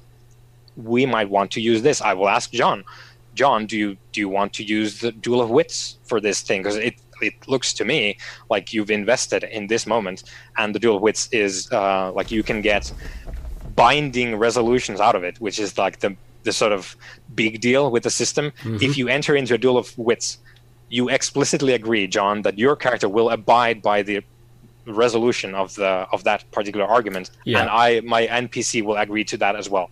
So whatever is like conclusion we reach, both of the characters agree to that thing. Like it takes away some of your decision as a player, but it's not the thing you need to enter into. It's the sort of like gamble, like, are you open to being convinced otherwise? And if you are, then you have the opportunity to do the same to my NPC, and then stuff happens. Yeah, I mean, my understanding of the sort of subsystems is that they're sort of there when you want to shine a light, like a spotlight, on a particular moment. Like you mentioned earlier, like, you zoom into the duel. So it's like when you're watching a film. It's like if you see a few people fighting in the background, and nothing. However, when the camera like zooms in on 2 people, like you say, when it's like Aragorn fighting like the giant Uruk, it zooms in. Everything else in the background seems to like fade away, and the film for the next few minutes or whatever is all about that fight and what's going on there. Or when they're having the big discussion about what they should do with the One Ring, and the whole scene is framed entirely on those people arguing backwards and forwards. Those are important scenes, and that a lot of what's going to happen later on in the film or the novel or whatever hinges on what occurs in this scene. And that's what it strikes me that the subsystems are for. When it's one of those big, weighty sort of fate of the world sort of style moments, that's when you, like you say, you might want to bring in the subsystems. As for like whether it'll affect the game if you have to change them mid-game, I can't see that it would affect the game massively, because as we've sort of seen, you choose on a case-by-case basis whether you're going to use them anyway. So let's say you use Duel of Wits to work out what the fate of the One Ring is, and then there's some other debate going on, and you're like, oh yeah, but I don't really think that's as important. You just sideline that subsystem and you just resolve it with a normal roll. Yep. And sorry, by the way, in the chat. I don't know if I'm the best person to answer questions because you might have noticed I tend to go on rants about stuff. So yeah, that's definitely the way that John put it. That's the way I view it as well. Like your normal day-to-day stuff, unless you feel like it, you might just feel like let's break out the duel of wits. Like let's have some fun, because that's the thing you could do as well. But in the normal day-to-day, I would just use your like regular like roll against like a set obstacle number, which is to say difficulty, or like just like how many successes you can get, or like opposed, compare your success numbers. I would use those all day, and then for the special stuff I would break out, maybe if everyone wants to, and it fits the idea that we all have, I would break out maybe some of the more complex stuff. But otherwise, no. And I don't think it's a problem that you would use, like John was just saying, like in the background, yeah, maybe you just roll your sword and you will lop off the guy's head, or maybe he lops off your head and then you're dead, and what are you going to do now? But like that's not as important, so we might just do the one roll and done, and then you do the thing with the climax of your particular piece here. You do the more intricate stuff, and then afterwards you continue with the basic stuff again, and I don't think there's any trouble with that at all. Yeah, so Shadzar, I'm glad this is all making sense to you, as you say in the chat. And I think you're absolutely right. Shadzar's described it as, so there's like a dial where you can turn the complexity and the level of detail up as much as you want when it's applicable, and then you can turn it down when it's not applicable. And I think that's an absolutely brilliant description, Shadzar. I agree. The details there, if you want it and you feel like the gravitas and the importance of that situation warrants it, or you just want to give it a go, as Johanna said. But if you don't want it, the core sort of the hub system is there, and that has you covered anyway. So you never need to worry about like, I can't be bothered using the fight system for this, or what am I going to do? Because you can just fall back on the core system, and you are golden. And also, there's like, depending on what type of game you're playing, you might never like even consider touching the fight system necessarily. Let's say we have our new campaign is going to be, obviously it's going to be King Bandit and his bandit bros, but let's say we have a campaign with characters who are all members of the court. So they're all courtiers. Like maybe there's like one of the players plays like the Empress even, and then there's like the court wizard, and maybe like the Hound Master, like the Horse Master or whatever of the court. So everyone's in the court, and we're doing like courtly intrigue stuff. I don't think there's gonna necessarily be any cause ever in that whole game. Like let's say that's a 30 session game. You might never even consider touching the fight thing. You might if like things went that way. Maybe there's like a noble court duel, and two people with no idea how to actually fight get into an argument, and they like, my honor has been stained by this wretch, and then you bring out the white gloves, you challenge them to a duel in the heat of the moment, because that's like your belief is like, I will not suffer indignity at the hands of blah blah blah, and then you break out the glove, you smack them, you challenge them to a duel, and then later on your manservant is like, so Lord, do you remember when you missed all those fencing lessons as a child? And then you're like, fuck. You're right, Albert. I do not know how to fence, and now I'm going to. And it's going to be hilarious using the fight system with two nobles who are using like fencing foils, and they're trying to kill each other with no idea how to do that. And it's going to be fun and entertaining to do. And that might be the only like case of fight rules coming out ever. However, in that particular campaign, you might use duel of wits all day, all night, like brokering deals, like making like secret allegiances in the court, conspiracies. You're gonna murder the king. You're gonna like get the bishop thrown out, and your pawn is gonna be installed instead. You could do all sorts of like shenanigans with that sort of thing, and do that all day. Or you might just not use either. You just go with the basic rules, as Sean said. But yeah, I mean, like the flavor of the game, I think, dictates a lot of that as well. Like there's no reason to use fight if all of your people are not going to be like, if the game is not going to be about that sort of thing. Yeah, I mean, as you were saying there, when you were talking about them potentially using nobles, in a sort of a more sort of social, sort of wheeler dealing style sort of game, it strikes me that although, as we were saying earlier, Burning Wheel is like heavily tied into this sort of like assumed fantasy background, there's an awful lot of scope within that for actually sort of doing like different subgenres. So I could quite easily see like you could quite easily go like, right, we're going to have a game where we're all playing like grotty like orcs who are serving the Dark Lord, you know, where there's a whip, there's a way. We're all like, we're going to burn the Shire and whatever. You could quite easily play like a sort of more standard like adventuring band, you know, we're on a quest to like destroy the One Ring or whatever. Yep. But then you could have, I suppose, almost like your sort of Game of Thrones style, sort of like politicking and intrigue. And obviously you could have a game where it takes a little bit from all of that. But there's a lot of different subgenres because there's a lot of options in Burning Wheel that you could quite easily sort of have as the main thing of your session. So, I mean, the sort of sample scenario we played, obviously it's designed to give you like a sort of smattering of like everything. So you get like a bit of a general sort of basis on it. But that's a fairly sort of standard fancy background. But you could easily go like, right, we're going to run a game. You're all playing like you're playing part of the crew aboard a sailing vessel. You go in to look for mysterious cities of gold in far-off lands. It's an exploration-based game. You could do investigation-style games, more traditional like adventuring. There's a lot of different stuff you can do. Yeah, wizard schools, like wizard cabals doing all sorts of nefarious stuff. Yep, you could, and like if you wanted to play a cult, there's a lot of stuff for that as well. If you wanted to play elves, doing, let's say, like a Journey to the West type stuff, or maybe like the last alliance of men and elves, and then the aftermath of that. You might even not like never go into Helm's Deep to fight. You might just like start the game from, we're coming back from Helm's Deep with PTSD and a lot of grief weighing down our souls. Like, what are we going to do next with like our lives, and are we going to desert Middle Earth and leave it to men? You could, there's a whole bunch of like, and because this is the thing, Burning Wheel relies on situations, very specifically situations which like the characters need to be tied into to make the game actually move forward.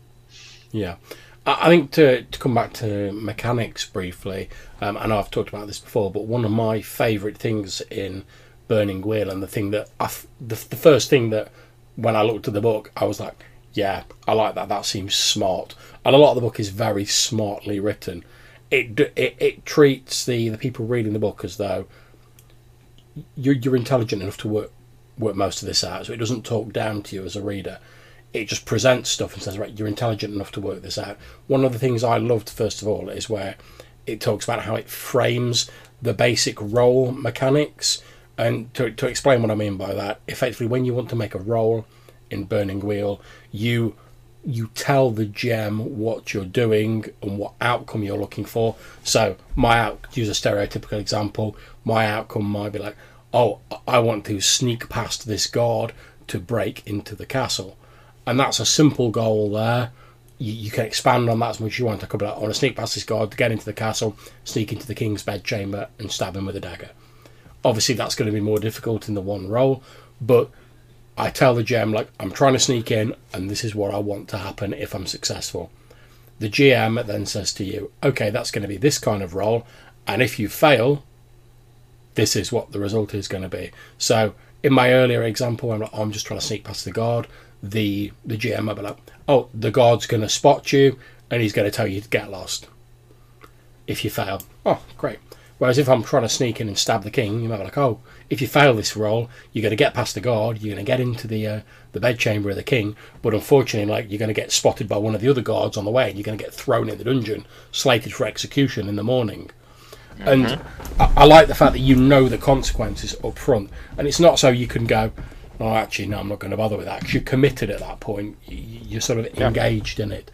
But it does mean that you know when those dice hit the table, once you've spent any half a point you want to spend, if you've still failed, you have an idea of what's going to happen to your character. There's none of this like, oh well, I failed the roll, I'm not really sure what's going on, or it all sort of feels a bit sort of up in the air. You know that you fail that roll to kill the king, you're in the dungeon, you're slated for execution in the morning. You might be able to escape the execution, depending on what happens in the meantime, but you know that's where you're going. And I really like that. I think that's a really smart way of not only framing the roles, but also it streamlines the game. So you're encouraged to only make a roll when it's something important. So there's none of this like, oh, I'm going to make umpteen rolls to do this, I'm going to roll for this, I'm going to roll for that. You only make relatively few rolls. And once you have made a roll, whether you succeed or fail, you cannot then make that exact same roll again unless the circumstances have changed dramatically. So I couldn't go, oh yeah, I've tried to sneak past the guard, I've failed, he's told me to get lost, all right, I'm going to walk around the corner, I'm going to hide for a little bit, and then I'm going to try and sneak past the guard, because I've already failed to sneak past the guard. However, if I hang around and that guard wanders off to a different part, and I'm like, all right, you can't really see me from there, that may be enough to justify another roll. That would depend on whether the GM thinks the situation has changed sufficiently.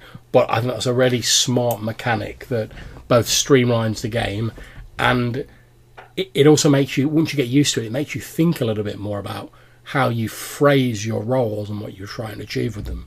Yeah, the scope of what you can achieve is different from, let's say, like, because it's about conflict resolution rather than task resolution.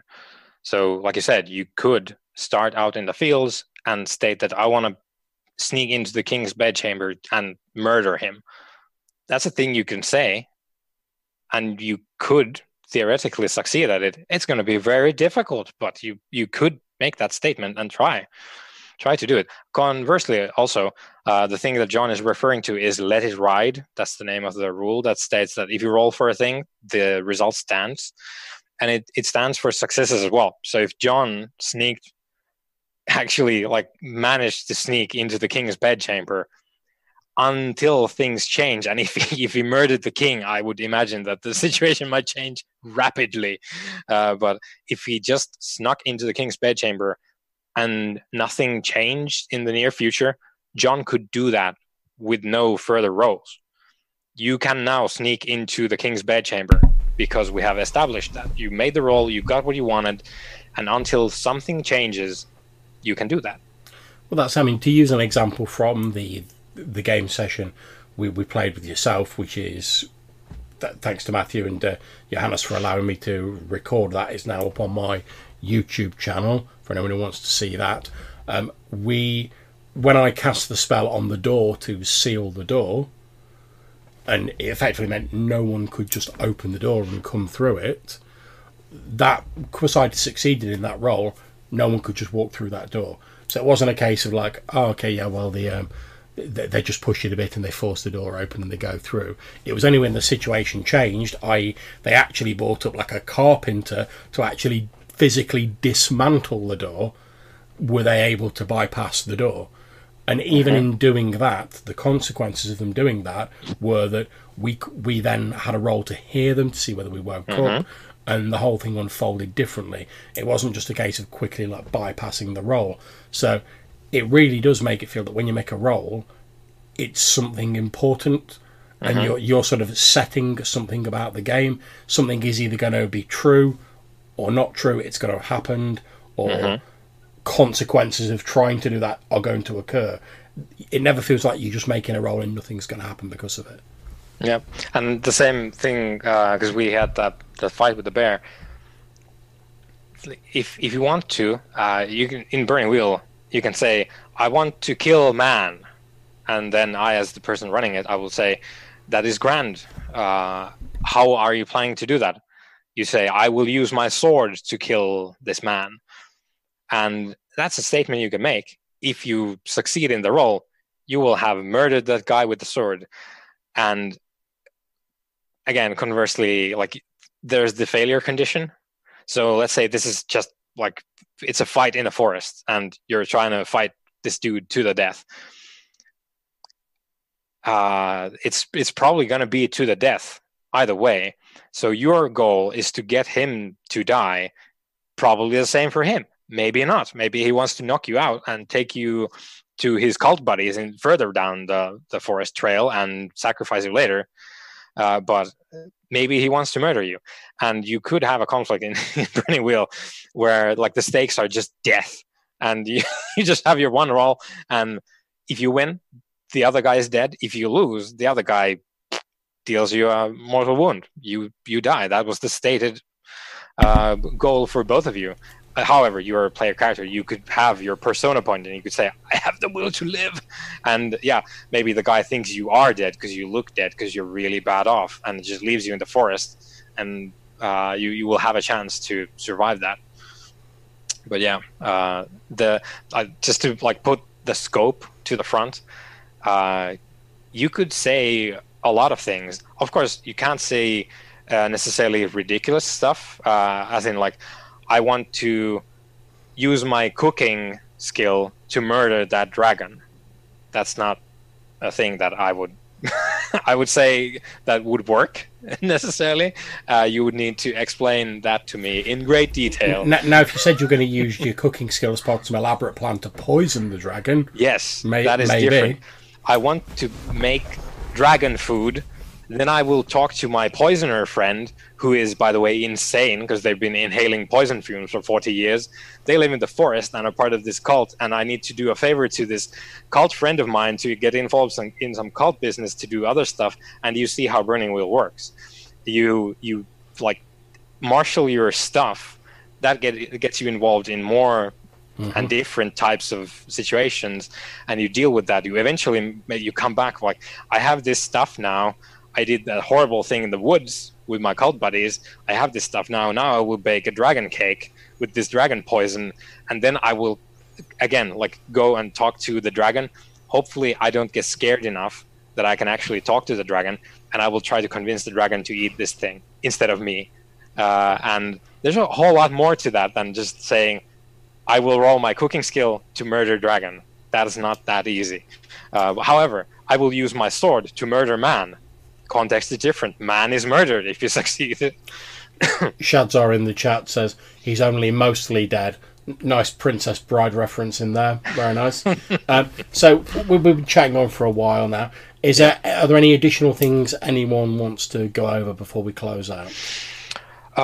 We skipped, and just for further context for the little games that we played, we did not formally use a lot of the time this structure that John has been talking about here, where you state your intent, you state your task, which is like the means by which you achieve your intent, and then you get your end result, and you also discuss the failure condition. We did not follow this structure a lot during the particular session, and that's kind of partly because we are comfortable with role-playing games in general, so we tend to go with a certain kind of flow, and Burning Wheel doesn't necessarily have the standard flow in at least in as far as this structure is concerned.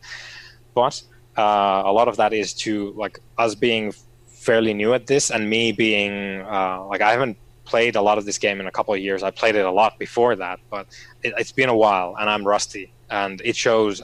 Thinking back now, it shows quite a bit, and we probably made a whole bunch of mistakes in as far as the game as a whole and the philosophy and everything goes.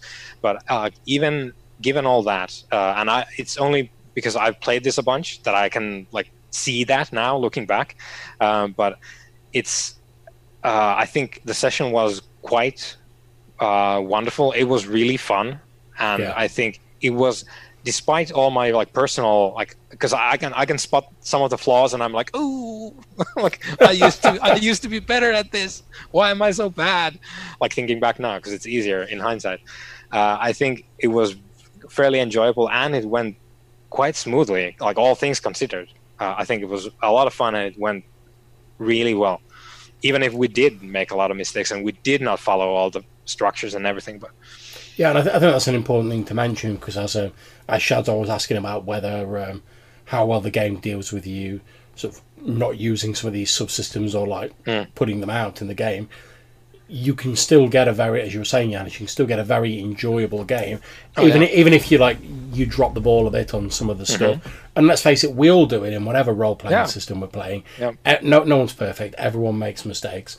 But I always think the mark of a good system is when as you were saying, Johannes, you can make a few little mistakes, but it's not like the game falls apart because of it.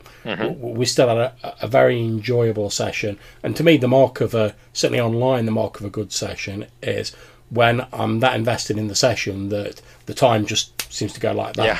I mean, we finished the game and I was like, oh shit, it's like 1 a.m. or whatever, or whatever it was. And the time just seemed to have pass evaporated so quickly. How did you feel that the session went, Matthew? Yeah, I enjoyed it. I thought it was not as mechanically complex as sometimes people infer. Interesting story moments. Kind of a cool dynamic between the characters, I thought. And a mystery that's still unsolved at the moment. And the whole thing with the bear was a nice wild card. Oh, look, you've got like 20 villagers to deal with. And now a bear. And a bear. That's dead? Question mark? Yeah, it's when you described it, and you're like, I didn't kill it. There's bits of like bone visible on the skull and like bits of skin hanging off. And I was like, as if it's not bad enough, like a giant bear comes in, it's a fucking zombie bear. Yep. Yep. And I think when you sort of get used to sort of Burning Wheel, because things are connected and conflicts feed off each other, as we were saying, you start making those connections yourself in your head. So I know for myself, playing this character Bryn, where my uncle was like an evil necromancer, I know his old mentor had been in the area. As soon as this bear bust in upon the scene with its claws out and its rabid mauling or whatever it was, and you're like, oh yeah, bits of its skin are hanging off, you can see bits of bone. I was immediately like, some necromancer in the woods has summoned that bullshit up. Ding, ding. Yeah, and that may not be true at all. It might have just been some bear with like a sort of an injury or whatever. But because we've been playing the game and everything had been like feeding off each other, I started sort of like jumping ahead a bit in my mind, going, oh, maybe this is connected to that, maybe that's connected to that. And that's the sort of thing I enjoy in role-playing games. Yeah, and Burning Wheel likes that stuff as well. And this is the thing, right, John? If you now, we have, hopefully we'll have a next session, but you could rewrite one of your beliefs at the beginning of next session and be like, this bear must be evidence of my uncle's mentor, Guthrun, being in this area. I will X, Y, and Z as a result of that. And Burning Wheel will reward you for that, and it will love you for that. I'll tell you what, so hopefully we will have future sessions and we'll get to finish off this like little like mini sort of three episode arc. Yeah. I'd love, after we've done it, I'd love to like play back through the whole thing again, but with me and Matthew playing orcs to see how it goes down differently. Orcs are miserable. I expect it will be a very different session. It's just horrible lives that they lead. Yep. Yeah. But all joking aside, as we've said, I really thoroughly enjoyed the session. Obviously, I know us guys tend to like game together quite a bit, so we sort of know each other, and we know each other's sort of like how we sort of work in terms of role playing games. But I thought with that, and it being a fairly new system, and us taking it sort of a bit sort of softly to get us introduced to it, I still thought it didn't feel like an introductory session. It just, I wasn't like, oh yeah, this is the Training Wheels session of like Burning Wheel. Although Training Wheels would be an amazing name for like an introductory book for Burning Wheel. We need to call Luke Crane. I say get him on the phone, and but it didn't feel like an introductory session, like a dumbed down session. It just felt like a really enjoyable session of a role playing game, and I think you can't really ask much more of a game, to be perfectly honest. Yeah, I had a great time getting back behind the wheel. Wink, wink. Hey. On brand. Was a great time. I had a lot of fun. So thank you guys for playing. No, thank you very much for running it. Good time.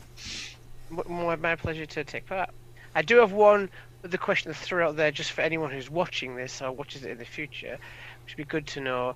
If they did want to pick up Burning Wheel and they did want to learn about the things we've spoke about in today's stream, then what would they need? Because I know there's 2 books, and you guys have talked about at least one of them so far. Do they need both, or is one acceptable, or should they start with one and pick up another? Because you told me they don't do PDFs, so if they want... Yeah, they do not do PDFs because they want to have the books like as the focal point of of this particular game, they will sell you mouse guard PDFs, not Burning Wheel though. And I was going to say, if I can just like gush a bit about the quality of the books for a minute, these aren't like some sort of like shoddy like print on demand like softbacks. These are properly bound hardback books that they feel solid. There's none of this like, oh, I've opened them twice and the spine's cracking or the pages are going to start falling out. None of that. They're proper, good quality books. You literally, I think they're probably some of the highest like production value ones in my sort of like big collection of roleplay books. But in terms of what they are, you've got Burning Wheel Gold Edition. This is the rules for playing Burning Wheel with all the subsystems and all of that malarkey in it. And this blue book here is the Burning Wheel Codex, and this is basically how to play the game and a lot of extra stuff in it. There's a lot of stuff in this book that you read it and you understand how the rules work, and that's fine. But the why is a little bit vague. Whereas there's a lot of stuff in here where it tells you like, this is why this happens in Burning Wheel. This is why you do this. This is how the various bits and pieces all work together. And I can see why they split them up, because I mean, if they put them all as one book, I mean, look how big it'll be. That's like 1,200 pages or something. Yeah, but obviously because it doesn't take a lot to explain why certain decisions have been made in Burning Wheel Gold. So basically they filled up this with lots of like extra stuff. Like there's lots of extra life paths for like new races. Like there's trolls, like the sort of big like wolven sort of like speaking wolf style creatures. We're also playing elves that have been consumed by spites, as a like dark elf sort of style vibe, but not in the traditional sort of drow spider worshipping sense. More in a sort of normal. Normal elves sort of like suffer from this sort of like this ennui that gets worse and worse as they see everything getting like dank and corrupt around them, and eventually they tend to either just sort of wither away because they can't take it, or they depart for like the grey havens in the boats, and they're like, I can't stand seeing everyone I love die anymore, and everything I knew turning to dust. I've got to leave it all behind. However, there are some elves who basically, instead of giving into despair, they turn that into like anger, and they're like, oh yeah, everything is dank and decaying and turning to dust, and I'm pissed off about it, and I'm going to let everyone know how pissed off I'm about it. The thing that I was mentioning before, how in the Burning Wheel Gold Revised, it doesn't have a lot of guidance and like how-to type sections, and the Codex has a lot of that. It has the best practices from the Burning Wheel HQ people who basically they put down their like a decade's worth of their like play experience, and how they have found that is the best way to do some of this stuff, or at least try to do them that way to get particular results out of it. Yeah, like John said, basically the Gold Edition Revised, so the red and gold book, that's sort of your rules stuff, and then the Codex stuff is some extra rule like add-ons, and also a whole bunch of best practices on how to use the rules, which is like, I'm glad that the Codex exists, but it adds on the difficulty of being in a different book. Like you need two if you wanted to have the actual like engine and all the bits of it, and then like the manual to the engine. My only slight gripe with as you were saying, Matthew, about like, what would you need to get involved, my only slight gripe is, as Johanna said earlier on, sort of Burning Wheel HQ, they tend to retire older stuff and then they release like new versions of it. Now there's some older stuff that once existed that hasn't been released yet, but the older stuff has been retired. So I know we were talking about the Monster Burner the other day, Johannes, which is all about how to design creatures and whatever, and there's some bits of that like in the two books I've been talking about there, but it doesn't go into such detail. But they've retired the old Monster Burner book, but there is as yet not a new version of it available. So getting hold of some of the retired stuff can be like ridiculously difficult. Yep, and expensive as well. So for everyone's context, Monster Burner is like 2 editions back in Burning Wheel's history. It's basically a collection of pre-made creatures, people, that sort of thing, from myths, and just like general stuff as well. And also a huge, it's kind of a bestiary, but then it also has a huge portion designed for, well, I think they say in there that it's as close as they could put in a book the kind of system that they've used to like create these creatures in the book. So it's kind of a manual, like a system for making Burning Wheel creatures and people and that sort of thing. And I don't know that they will be doing it again, because I think they've stated before that, like, looking back now, it's super clunky and not really working as intended. And it is, like, I kind of agree with both of those statements, but it does exist. You can find it online. It will be expensive. And it's, some of these things that other role-playing games have sort of by default, like you would not have like an edition of D&D without the monster, whatever it's called, in that particular edition. You would not have a D&D without a bestiary. Burning Wheel had it one time. They don't have it anymore, and I don't know if they ever will again.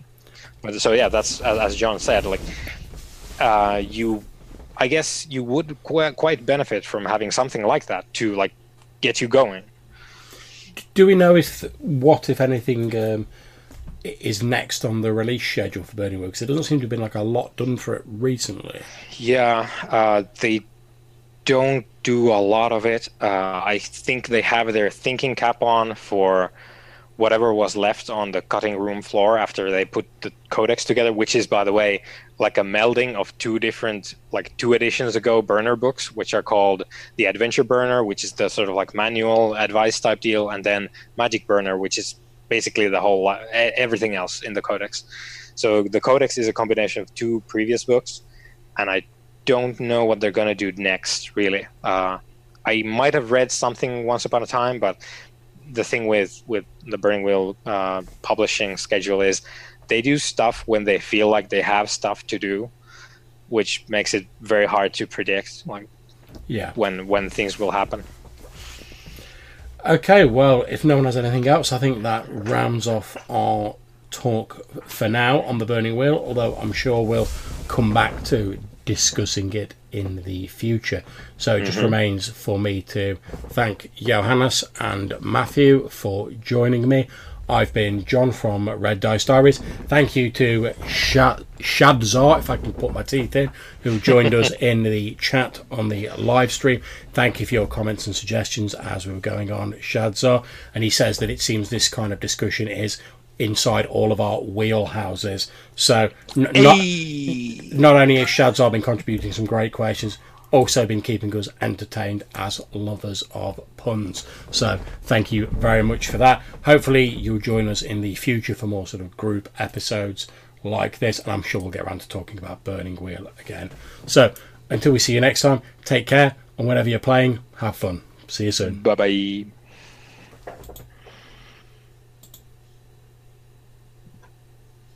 Broadcast ends.